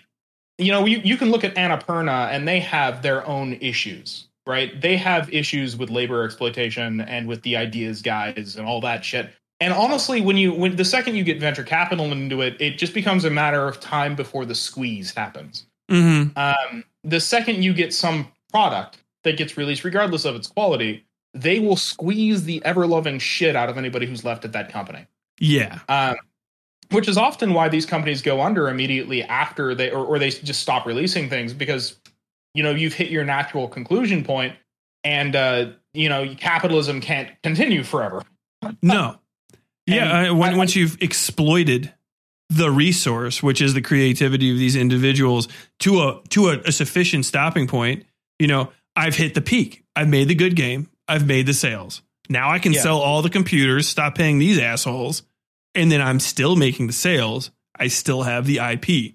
They can get residuals and shit, but why risk more creativity? Which is weird, because it's like, what? Like, imagine a farmer saying, "Well, there's all the corn." It's essentially it's essentially the R&D wing of the industry, where they're looking for other things that they can stratify because everything is very stale, right? Mm-hmm. So like if you had a new style that just lands in a specific way, they're really hunting for something like that. The next Pixar, right? It's something they can stratify, because if after your team leaves and they buy out your company, if they can produce things that look and feel identically to that, you know, they have that product forever. I mean, that really is their mentality, is can they lock down the product? Mm-hmm. It would be like buying a restaurant and changing out the chefs and trying to make sure that the food tasted exactly the same. Like at a McDonald's. And there's certainly room for something like that in a socialist structure. There's certainly room for making, you know, quality and cheap, right? Yeah, but efficiency is not a capitalist. What do you call that? It's not the sole purview of capitalism. Well, I think that this is why there's such an interest for me in this scene, because I actually think that there's a political struggle happening across, you know, every sector of society right now. But I think these games also have their own little political and philosophical struggle happening, where, in a way, the reason that I'm fascinated by these kind of lo-fi horror games isn't because, you know, the owning class idea of people getting to have their own ideas. I mean, that's great and all, but like, that's not the end point to me.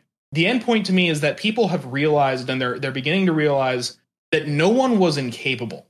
Mm-hmm. That this whole time you could have been coding and you could have been doing art and you could make and release your own game. You really could learn all of these things. There's nothing wrong with you. Yeah. Right? And yet when you get into the industry and they stratify you into a job, and this happens not just in the entertainment industry, but across the board in all jobs, somebody along the line specializes you and they convince you couldn't do anything else. That if you stop for a moment, that you wouldn't be able to keep up with the pace, that you would just be fucked, you know, out of the end. If you're an artist and you learn how to code, what are you doing? right? You're not going to be a good enough artist to keep working if you act like that. Yeah. And that's a lie, So I think that there's something to be said. There is a socialist perspective of that can be had, but I think the real struggle is finding a way to separate that from petite bourgeois ideas, which I think, going back to the AI discussion, to reorient to that for a sec, I think we're actually looking at that right now as well. A lot of what AI is petite bourgeois fantasy. I think at the hyper industrial level, they don't really care either way. It's like a nice fantasy to them. No, yeah, everything that comes from that entire sphere is the same way. The Bitcoin, the NFTs, the whatever the fuck disruptive technology that comes out this year, that year, it is always just functionally get rich quick schemes so that untalented people can say, like, I knew, and they just gamble. You win the lottery and then you can jump in. We're all going to make it. Well, I look at this, and I even see in the anti-AI movement, there is a political struggle happening as well. Mm-hmm. And that political struggle is in, how does the anti-AI movement look like, right? You have some factions of people saying that AI is actually completely fine as long as it's ethically trained. You have another group of people saying that we need to ban it at the government level, and that if you talk about, the union version of this, that you're detracting from the argument. Mm-hmm. And then you have, your socialists and your union members, saying, hey, you really want to fight AI? I wouldn't bet on waiting for the president to sort that shit out. You could just collectivize and make demands at your company. Yeah, the waiting for power to finally turn and give you a knowing wink is definitely one of the biggest downsides to particularly liberal political discourse in this country. Vote, do democracy, but sorry, go ahead. Well, I think you're right on the money. That is the petite bourgeois struggle, because when you look at every major struggle that we've had, especially in the last 50 years, this is kind of the cadence of it, right? Mm-hmm. The cadence is, you look at the AIDS movement, you have something similar happening. The petite bourgeois kind of step in, and they start, regulating who gets to have a say and who doesn't get to have a say. And really what they boiled it down to is individual negotiation and appealing to power. Yes. And here we are again. It's not surprising to me that the petite bourgeois faction of artists are anti-AI, because to them, right, what they make is bespoke and special, and their way of attempting to refuse becoming proletarianized is inevitably a petite bourgeois idea, right? But whether or not AI gets accepted, which it almost certainly will, because once you understand what capitalism is, it's hard not to see that coming down the pipeline.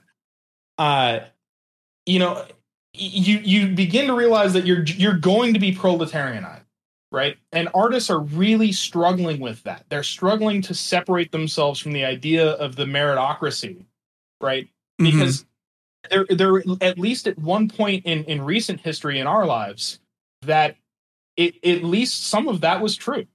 That if you had, the popular kind of style, or if you had the resources to get very skilled at one thing or another, you were more likely to get work. And people conflate that, I think, with the reality of what work is now. Yeah. No. I agree with that. And I think also, just as a clarification for everybody listening, when we're talking about AI in this specific context, I mean literally generative AI, things like Chat GPT, Stable Diffusion, which are, to explain how they work, they are not little minds, little independent digital imps that live in magic internet land that have learned how to draw the way that Nic does, or how to write like I do. Basically what it is a program that recognizes to a degree how shape and form, or how the structure of a sentence works. And then it just steals shit from other artists. When they say they're training the machine, what they're doing is feeding in other IP that they did not create. They literally don't have, no person that's made one of these structures has the ability or time to make the sheer amount of content that you need to jam into the fucking things in order to teach them how to learn. So it's already stolen IP basically unprovably everywhere. And then it just photo moshes images together using basic Photoshop techniques. It looks really impressive if you just don't know how Photoshop works. But if you know how to do some fucking like meshing, layering, and how to use content aware fill and stuff, you can probably do all of these things faster. And also the hands won't have 10 fingers and be connected somehow to the eyeballs. Well, in a bad way, not in a fun horror way, in a bad way. Well, and even as that goes away, even as the AI is trained to get rid of those deficiencies, what the AI does is it copies the product, right? Yeah. So if you're an artist and you create a style and somebody feeds it into the machine, it's not creating a new piece of art. It's creating something that's building off of the rules that you already set, and it doesn't actually even understand what the rules are. It's just picking up on the visual quality of it. Mm-hmm. And it's inconsistent. It doesn't know why you made that decision. So when you'd say, "Oh, I want this piece of art to look like this other artist," it just goes, "Oh, well, this artist uses rounding strokes to make it look like it's something that you can touch." So it puts that everywhere. Yeah.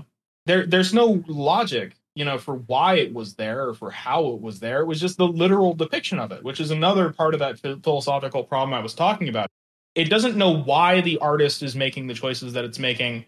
The philosophical problem is really that it was more important for the person who's throwing it into the machine that it looks literally like something that person would have made, right? That they get their productive capability. Mm-hmm. But the philosophy of art, the reason that you make the piece, the reason that you choose to use this technique or that technique to make this kind of mark or that kind of mark, it communicates something. It has an idea in it. And the artist is choosing to do these things and balance them out in such a way to create the effect that they're aiming for, right? And when you learn art, it's kind of like learning any language. There's no right way to speak or even necessarily to write, right? Mm-hmm. It's an art. There's a way that you're communicating something else, not the literal, there is a horse 50 meters across the plain, right? You're saying, I see this beautiful, brown creature in the distance, running or something. You have some feeling that you're communicating. You have an image and a thought, something that's tied to your perception and what that meant to you. Yeah. And the machine doesn't understand that. And neither did the person who put it into the machine, right? And the thing is also... Oh, yeah, sorry. Well, part of that is media literacy. I mean, I don't know if you've ever read any Michael Parenti or Walter Benjamin or Gramsci. I religiously watch the Yellow Parenti channel on TikTok, which is just like a series of like 3-minute clips. And Michael Parenti goes so fucking hard. He doesn't miss. Inventing reality is one of the best things on this. And I think Walter Benjamin's Art in the Age of Mechanical Reproduction is also very good. And also there's what's that guy's name? He did Ways of Seeing, John Berger, right? There, I think you might be able to find it on YouTube, but he did a show, I think it had 5 episodes called Ways of Seeing. Holy shit. I didn't realize I was going to talk to the only socialist that's actually read this shit before tonight. I'm stumped out here. I'm very interested in this kind of stuff because I think what got me in my socialist journey, right? Because it's not like I was always a socialist. I always had left-leaning ideas, but I wasn't principled. Like I had to learn this shit. Mm-hmm. In that arc, there was always these hubris moments where I would speak to artists, or I would go like, yes, no one has ever thought about these modern problems before. Otherwise, we wouldn't have had them. And then you read some dude in 1930 talking about exactly the problem that you're having today. And he's like calling that the Nazis are about to happen. And he's like, yeah, I can see that happening because of these things. And you go, oh shit, I guess we're in trouble then, huh? Because he saw it and look what happened there. And they'll always include something that's like the first quote, they're like, one may think that these modern problems we have today, no man has known about, but I have found that through my reading of this 2,000 years ago. It's wild. They want to keep that shit from you. You know what I mean? Yeah, or like the Luddites. You know, the way that we talk about Luddites is that they're anti-technology, but like really the problem with AI is the same problem that people had when it came to milling their wheat, their grain, right? The second that you have windmills and you have somebody who owns that windmill, which by the way is an important part of this whole AI discussion, is who owns that shit, right? Yeah. Who does it benefit? They're actually technically kind of fucked on it so far because there's already court rulings basically that AI can be, because it's already, you know, things like colorized mask and stuff, you know, in art programs, and even spell check are technically AI. The grammar parts especially, but because they're not doing it for you, they can't be considered part of the constructive process. And somebody fucking went and did that earlier. So anything where the human product of it is not like 95% like minimum, like provably to the end of it, you can't claim it. It's either stolen or just naturally, it's like a naturally occurring phenomena in the world, basically, like a monkey taking a picture, that same sort of thing. It's open game. Anyone can steal it. And it's NFTs again. Yeah, well, the irony about automation in general is that, like, at the end of the day, like, we can have these court rulings, but like the industrialists, the capitalists, they're going to keep getting the wins. Right? They're the people with the money. Right. The millers, when they got their windmills, right, they started charging people for the ability to mill their grain. And suddenly you have people burning down windmills, not because they're anti-technology, but because there's a systematic issue. Yeah. Right. And I think part of that is that why have we chosen to automate this? There are many things that people want automated. Nobody particularly enjoys having to spend 8 to 12 hours at the factory, right? Yeah. Or in the field. And yet we've chosen to make the automation directed at writing and creativity and art.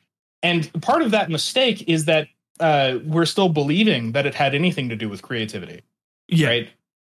It doesn't. Right? It has everything to do with the productive capability. Well, nothing's being created. It's not new. You haven't made. It's not new. You haven't made anything, and it's not just the old standby. You know, there's nothing new under the sun. Like, my man, I know there's been a million Sundays, but sometimes one of those Sundays is all mine. You know what I mean?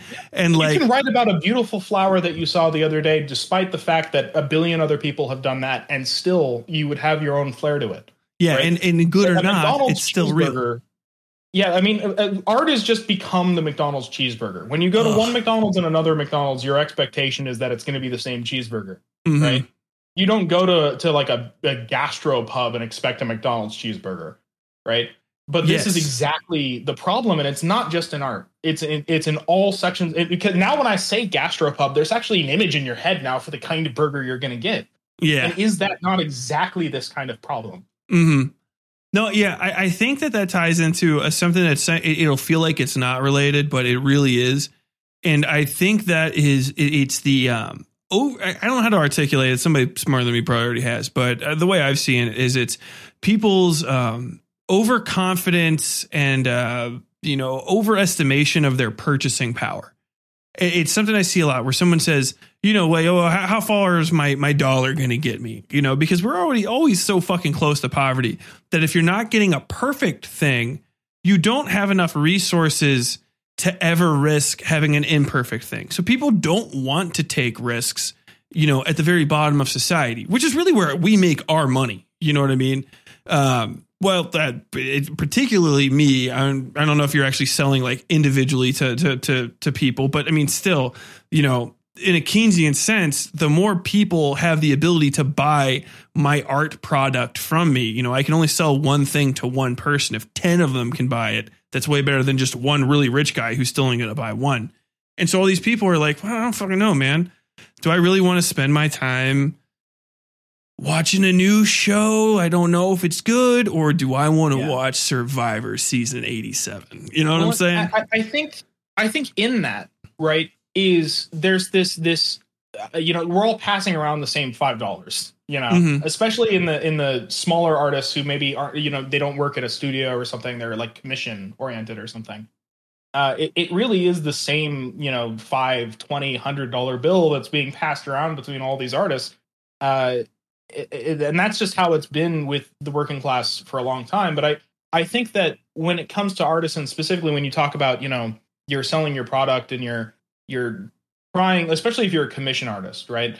A lot of people who are surviving in that circle, I should say, are people who maybe don't take the biggest risks, right? Because you have to have some amount of consistent. That's not to shit on their work or their quality or whatever, right?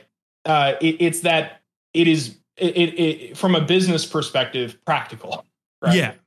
And I think what's interesting about this is that when I look at artists who have made big names for themselves or who are very large in the anti-AI movement, there's still the conception of, well, I've made my product. This is my product, and I'm selling it.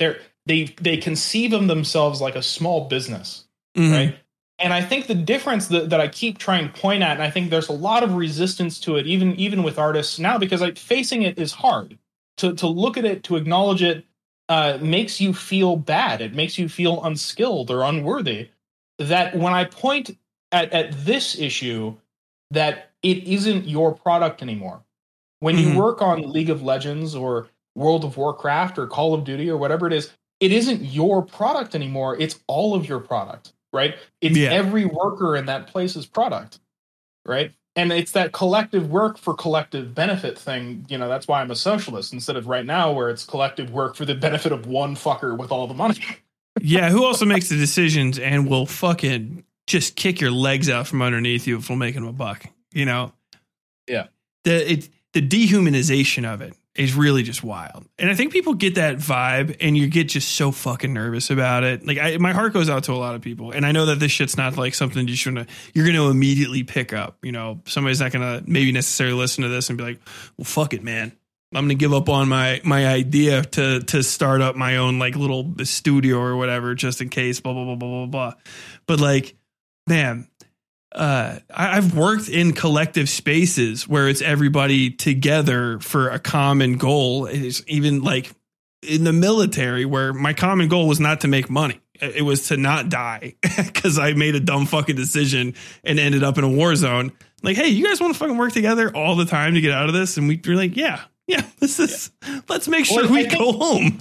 I think this is why we see more solidarity with more exploited workers in general. Right. Oh, yeah. Is that when you're in it together and you really all know together that there is no say, it's not about the quality of your work. As long as it's not like you don't get to work. Right. Everybody has to work hard and apply themselves. That's just true.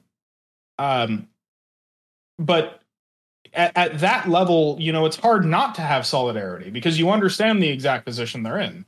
Well, yeah, you can't sit in the system for long enough without you have to come up against its contradictions and the just inherent fact that you are going to be exploited unless you got enough money. Well, I think artists are struggling with this one, right? Because they're looking at that and they're going like, but I'm not like them, right? I'm special. My product is different, right? Yeah, and it's really it's so centralized even still. Yeah, you're just a temporarily embarrassed billionaire. Yeah, and if not a billionaire, somebody with clout. The irony is I don't think that they want to be billionaires. I think they want to feel like they matter, which isn't actually an unreasonable thing to say, right? But it's what they're willing to do and the perspectives they're willing to adopt about the world that makes that bad, right? Because loaded in that is like, well, what do they have to say about, the quote unquote unskilled worker? Right? I hate that shit. That's the world I come from. I am actually in the art world, not necessarily like your like art world, but especially like in writing and shit. I am a popper to people. It's hilarious. When I was even in journalism, working in fucking North Dakota of all places, I would get the down the nose because I went to college on the GI Bill. I don't code switch. I always talk like this. I sound like a fucking asshole 24/7 because I just work too hard to change the way that I talk. And people give me the like, they give you the stink. And it's like, man, you try to spit some hard game about like liberalism and the American worker, but I know you don't give a fuck about a coal miner. You don't give a shit about a plumber. that is exactly what this industry is at such a heightened level, because now it's not enough for them to be above, one sector of workers or another sector of workers. Now they've come to cannibalize themselves, right? Yeah. Because now, you'll have a UI artist, and I've met amazing artists who work all kinds of jobs, right? Who are not allowed to do their thing, right? Yeah. But for whatever reason, people look at UI and they turn their nose up at it. And they go, I guess they're just not as good as the concept artists, and the concept artists are better than, ABC people. But above them, you have the viz dev artists, or, your principal artist, or whatever it is. Mm-hmm. And it's always this idea that they deserve to be there, that they have more merit. And really, at the end of the day, a lot of the people who are going up that chain are just the people who have code switched. They failed upwards. I can't tell you how many times that I've met people who their entire thing is making every failure everybody else's fault and every success theirs. And it's admittedly harder to do this as an artist, but it's still possible. And I do want to again preface that that isn't to say that there are people in those positions who don't deserve it, or who aren't good, right? Mm-hmm. Or who didn't work hard. But I think the mistake that we keep making is pointing at that and attributing it to anything that had anything to do with your skill or your hard work. It's just some people think that they're more than labor, and that's really what it is. Because if you try to articulate to them, all right, well, if you don't respect the UI artist, what if they go on strike? Like, what do you mean they're going to go on strike? They stop showing up, and you can't hire any other ones because all of the UI artists don't cross the picket line. What do you do then? Do you not have UI? Who does that? And maybe this guy. That's exactly the thing they haven't figured out yet. And I think they're getting closer, right? Yeah. But they haven't figured out. There's so much fear, and so much of the conversation around, especially with artists, is around your ability to negotiate because, you have your special little project, mm-hmm. right? But at the end of the day, I mean, if you got, let's say you have 10 artists at a company and it's relatively large, even if your company is, 1,000 people, but you have 10 artists, right? You get all 10 artists to go to just say no to something, the company is going to have a hard time replacing you all, right? Yeah. It's going to save them money to just capitulate. And I think that so often when I hear anti-union perspectives from artists, it really does boil down to just this kind of abstracted fear of what if, blank, or because the whole way that they conceive of their art is I'm a small business, right? Yeah. But you got to break that. The second that you realize that you're not there for you, mm-hmm. it actually frees you to get the wins that you actually want. But I think it's hard, because to admit that in the hegemony of this system feels a lot like saying that you weren't good enough to be special. Yes. But the thing is there is nobody that's special. You know what I mean? There's just people that are victims of the great man throughout history.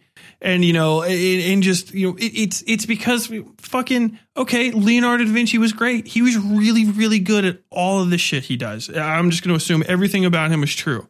But who the fuck was taking records that we have kept up in Africa about the same people? What the fuck was going on in Native America? I don't fucking know. Who paid Da Vinci? Yeah, who paid Da Vinci? Who allowed him to live? Yeah. Right? Alexander the Great, right? We talk about Alexander the Great, and he's like, he conquered A, B, and C thing, right? And they go, mm-hmm. Well, did he conquer that, or did the people that he told to go and do it? Yeah, the crew is out there. You know what I'm saying? And there's a lot more.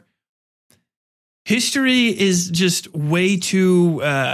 You didn't get it all together. You know what I'm saying? It's just too many different. I bet Leonardo da Vinci had 3 or 4 people he relied on like a motherfucker to go get him charcoal. You know what I mean? Yeah. How the hell did he source hide to draw on, vellum or whatever the hell? Where did he get his paper? When was the last time you went to an art museum?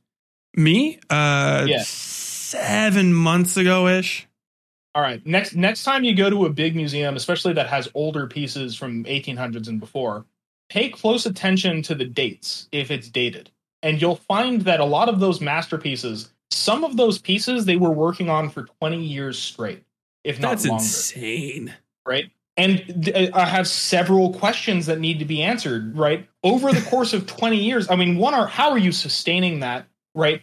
And honestly, part of that is they had a different kind of structure of labor. You know, the master artist, quote unquote, would have people that did parts of the art for them. I didn't even fucking mention that. Yeah, Da Vinci had so many assistants because he would just make the little tiny thing, and then they would do the whole big fucking sculpture, right? Well, yeah, because it's a different economic system that they were working under. And honestly, I think part of the issue that we're seeing today is that system that I was just describing was a proto-capitalism. You know, that mercantilism. I mean, really, the artisan class were the first capitalists in that way, right? And so I think that there's a lot of resistance to the idea of collective labor in the creative sphere because there's a lot of anxiety about what it means to be a master, where they disconnected it from the production side of things. They don't have a class consciousness or an understanding that they are not capitalists, not anymore, right? And they're not even the small capitalists. And I think one of the many things that scares me about AI, it's not really. I mean, there's anxieties that we all have about like losing our work or being put on something that we fucking hate. I mean, I can't talk about what I'm working on right now, but suffice to say, I have my own anxieties and fucking problems. Yeah, right? Tied to AI. But I think part of what scares the shit out of me is that when you look at fascism, you know, every time it's happened, right? And there's a lot of analysis about fascism that you can read about, a lot of different perspectives about how it comes to be, why it comes to be. But almost universally, it is the petite bourgeois class looking to replace the actual bourgeois class, right? And when I look at AI and I look at literally their stated goals, is that not the thing they're advocating for? Yeah, basically. And that is, you know, I do articulate that problem basically as it affects me. But a lot of the reason that they have people in their corner is because I see the same thing you see and are talking about is that, you know, they're on Twitter saying like, hey, this is how we knock those Hollywood fat cats off there. This is how we take back Hollywood from the liberal elites and blah, blah, blah, blah, blah, blah, blah, blah. Like, hey, you don't need to fucking go through, you know, Lionsgate Pictures. You can have the next thing from Lionsgate Pictures just because you fucking imagined it. It's like, dude, just go to sleep and have a dream. Well, and you know, something something to build off of that too, right? Is that when you get a communist in a room and you get a Republican in the room, right? Some of the things that they believe in are actually not that far away from each other, right? No. Both of us can realize that liberalism has contradictions and that there is an elite class of people who are fucking us. Right? Yes. The problem really starts with, I mean, it starts in a lot of places. I mean, class consciousness really is the base of this. I mean, class conflict in general, and the contradictions that we have. But their conception, when they say liberal elite, really is, if you follow that through line of thought, it just becomes anti-Semitism at some point. Oh, yeah. I wasn't even getting into the whole, it's JQ all the way down. Ultimately. Because if it's at not, the end of the day, anytime you have a shadowy cabal that controls society, it might not be the Jews today, but at some point it will become them. Yeah, right? Because the thing is there really is a quote unquote shadowy cabal, but they're not even shadowy. It's just the owners of multiple major companies. They have lobbyists. They'll tell you who they are. They're not even a cabal. I mean, they're not a cabal, really. But the thing is they have class solidarity, but they're just, their solidarity is not like they all meet together in a dark room with robes or some shit. No, they just inherently understand what is good for them. But the thing is once you've identified those individuals and you say, wow, hey, you know, it's these major donors, fucking Koch brothers, all these fucking guys that are up here at the top, they're very obviously, they're going on Fox and Friends and saying like, hey man, fuck workers, go work from home. I'm a billionaire. Fuck them. Harlan, whatever the fuck, buying Supreme Court judges. But you go, well, if I say that they did it, then I have to admit that capitalism's bad. So what if it wasn't them and it was actually someone else? Now, I don't know exactly who, but if I had to guess, maybe we, you know what I mean? And then it just... Well, and then so cleverly pointed at communists and been like, they're in control of everything. They very clearly aren't. Right. If I was, you could go to fucking work on a train. Yeah. But here's another interesting thing here, right? Is that they have class solidarity, but that doesn't mean that they're not fighting themselves. Like, there are different factions of capitalists. Like, you have outright fascists, you have progressives, right? And they're all still owning class, and they still have that owning class solidarity, but they definitely are fighting each other right now. I mean, when you look at like the Republicans and the Democrats, they're friends behind the curtains, but they are representing different factions of that class. So, again, everybody, this is Nic Boone. Nick, thanks for coming on. And again, that's at NICBOONE on Twitter. Yep. And do you want to plug yourself before you head out of here? Yeah, you can also find me on Patreon at Meat and on Coffee also at Meat. I believe Patreon might be at Nic Boone as well. Who knows? I'm not very good about that yet. But thanks for having me. I really appreciate it. This was a great talk, and would more than happy to be to come back on and do another one of these sometime. Absolutely. Thanks again for coming out, and I hope to see you again sometime soon.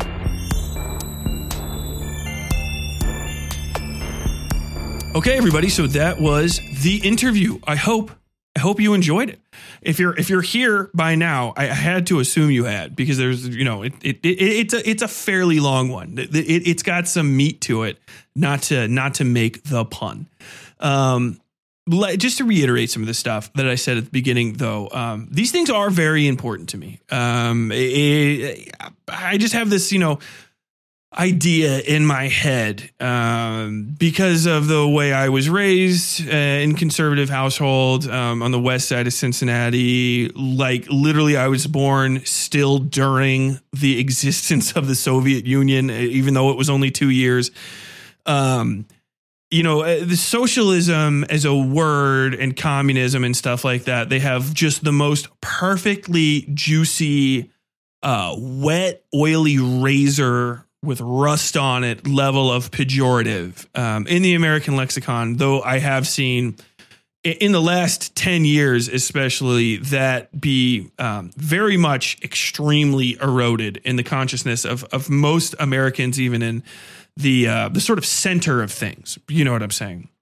I think out there, like everybody that's listening to this in general, you should understand that labor does have value, whether how you want to approach it. If I'm not telling anybody that tomorrow, you need to the old capitalist standby from the 1960s of you're going to sell your house and give all the land away, and you're going to be sharing your toothbrush with people. I'm not telling anyone to make any life changes that significant. I would like you to just listen to the things that we said, take them in. And of course, I think I mentioned this at the beginning, but also here at the end.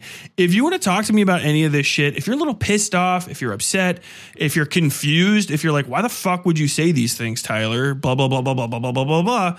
Always just reach out to me. I will think more of you as a person if you come to me as a fan, as a listener, what have you, and send me an email and say, like, these are my specific problems with what you said, and this is why I feel like a little upset and maybe like a little let down by you politically in this respect. I will respect you infinitely more if you send me an email, westsidefairytales@gmail.com, westsidefairytales@gmail.com. I think most of you guys are on point for this, and this really is like an outro just for a few select people, but I really do want to hammer it home that if you freaked out, you're weirded out, you're confused, you feel betrayed by the way that I express myself politically in one of these episodes, an episode that you can skip, you don't have to listen to it, and it's going to make you leave the podcast forever. Before you go, talk to me mano a mano, person to person. Mano a mano means hand in hand, by the way. I don't know why they say that. It feels like it's supposed to be face to face. Maybe it isn't. I don't know.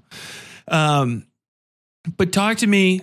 Send me an email again, westsidefairytales@gmail.com, and we can hash it out. I would love to talk to people about this stuff. If you haven't been able to tell, at least from this, I'm not a political,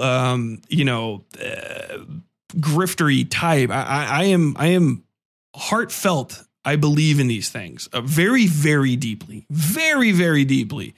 Because of my lifetime experiences in the labor market as a quote unquote low skill worker, which is insane because I have to know how to fucking operate every single version of a power tool. You know what I'm saying? But like as a low skill laborer, as a college educated and higher laborer, as an entertainment freelance laborer, as I am now, who owns his own labor, basically, to say when I make something, it still belongs to me. And then I have to bring it to the marketplace myself and sell it. I found that these things hold true and have been, basically true the entire time, even if I couldn't articulate them. And yeah, we're getting into the weeds again. And I feel like that's enough disclaimer ultimately. So I'm going to round this out by saying I love you guys. New episode of the West Side Fairy Tales Horror and Dark Fiction Podcast, episode 13 of Sin Carriers. Swamp, I believe. Should be Swamp and then Snake. Yeah. Swamp should be next, though. That should be coming out in about 2-ish weeks. I have to get a whole bunch of water noises ready. If you enjoy this episode, if you enjoy the podcast in general, patreon.com/Westside Fairy Tales, you can get access to more content overall now by far than is on the regular feed. Very soon, probably the next couple months, you're going to be able to read the first issue, probably in whole, or I might release it piecemeal. I'm not sure. You will be able to read the first issue of the official Westside Fairy Tales comic, Come Find Me in Hell, which I actually will be releasing. I'm drawing this in the background, and I love it, and I think you guys will be really interested in it too. It takes place in the far, far flung, a post-apocalyptic future, and the people who are in the Westside Fairy Tales beta reader program, you guys will be able to see a lot of those earlier. And as a matter of fact, I'm supposed to be uploading them to the Patreon right now. I haven't been doing that because I'm still kind of solidifying the overall look of things and making sure that they're basically clear. I know that's still something I can put in the beta program, but I also wanted to make sure that I was actually going to finish it this time because if you guys don't know this, like a year ago, I got sick. I got COVID for the first time, and I was out for like a month. And in my fever dreams, I was wandering back and forth to a Wacom tablet and trying to teach myself how to draw, and it was horrible. It was very bad, very bad effort. But yeah, if you want to check out Come Find Me in Hell, make sure you get on the Patreon so that you'll be there when it starts releasing, hopefully in the next couple months or so. If you are in the Westside Fairy Tales beta program, you can also get access to Black City, the unreleased Westside Fairy Tales novel. I have to do some talks with my friends, my publisher, my future publisher, in regard to my upcoming debut novel release of West by God. That's going to be coming out through Henlo Press sometime in the next, sometime not in the next, but sometime in about 7 to 8 months. That'll be probably coming out. It's supposed to be fourth quarter 2023, but everything's kind of, it's stalled because I am, as always, busier than shit. Can't fucking get time to do anything. I don't know if we're going to be doing anything specific through the Patreon for that. I might be at least releasing some sample chapters, but we are going to be launching a Kickstarter. So just keep that in mind. The Kickstarter is going to get you some cool stuff, definitely like signed copies and stuff. So those will be available. If you want to buy a book and just have a physical copy of the Westside Fairy Tales to read, I suggest buying a copy of The Eyes Beneath My Father's House. The Eyes Beneath My Father's House is available currently on Amazon.com, but very soon we will be re-releasing it in a second edition through a much larger distribution service, and very possibly you'll be able to order it to a bookstore near you, which should be fucking awesome. I know some people have been like, hey, I want to get that in my bookstore, my local bookstore. We're going to be putting that out. It's got its own ISBN and stuff, and that should be coming out. Well, actually, I guess at the end of the week, technically. But I'll be sending out some information regarding that. And if you have a local bookstore that you want The Eyes Beneath My Father's House to appear in, tell your local bookstore and keep posted here.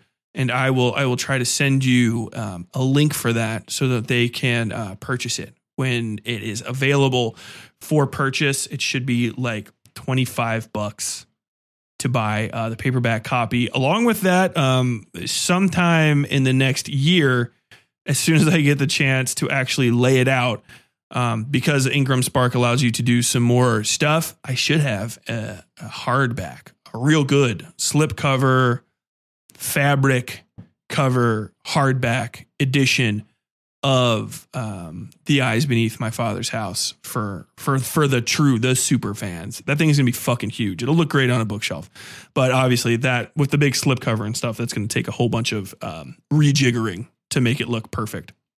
But yeah, man, all that said, I fucking love you guys. I love you guys to death. Thanks for sticking through this. And my 20-minute apologia here and before the interview started. On the next HLC, we should be getting, hopefully, if everything still goes well, an interesting interview with Chantel Ryan.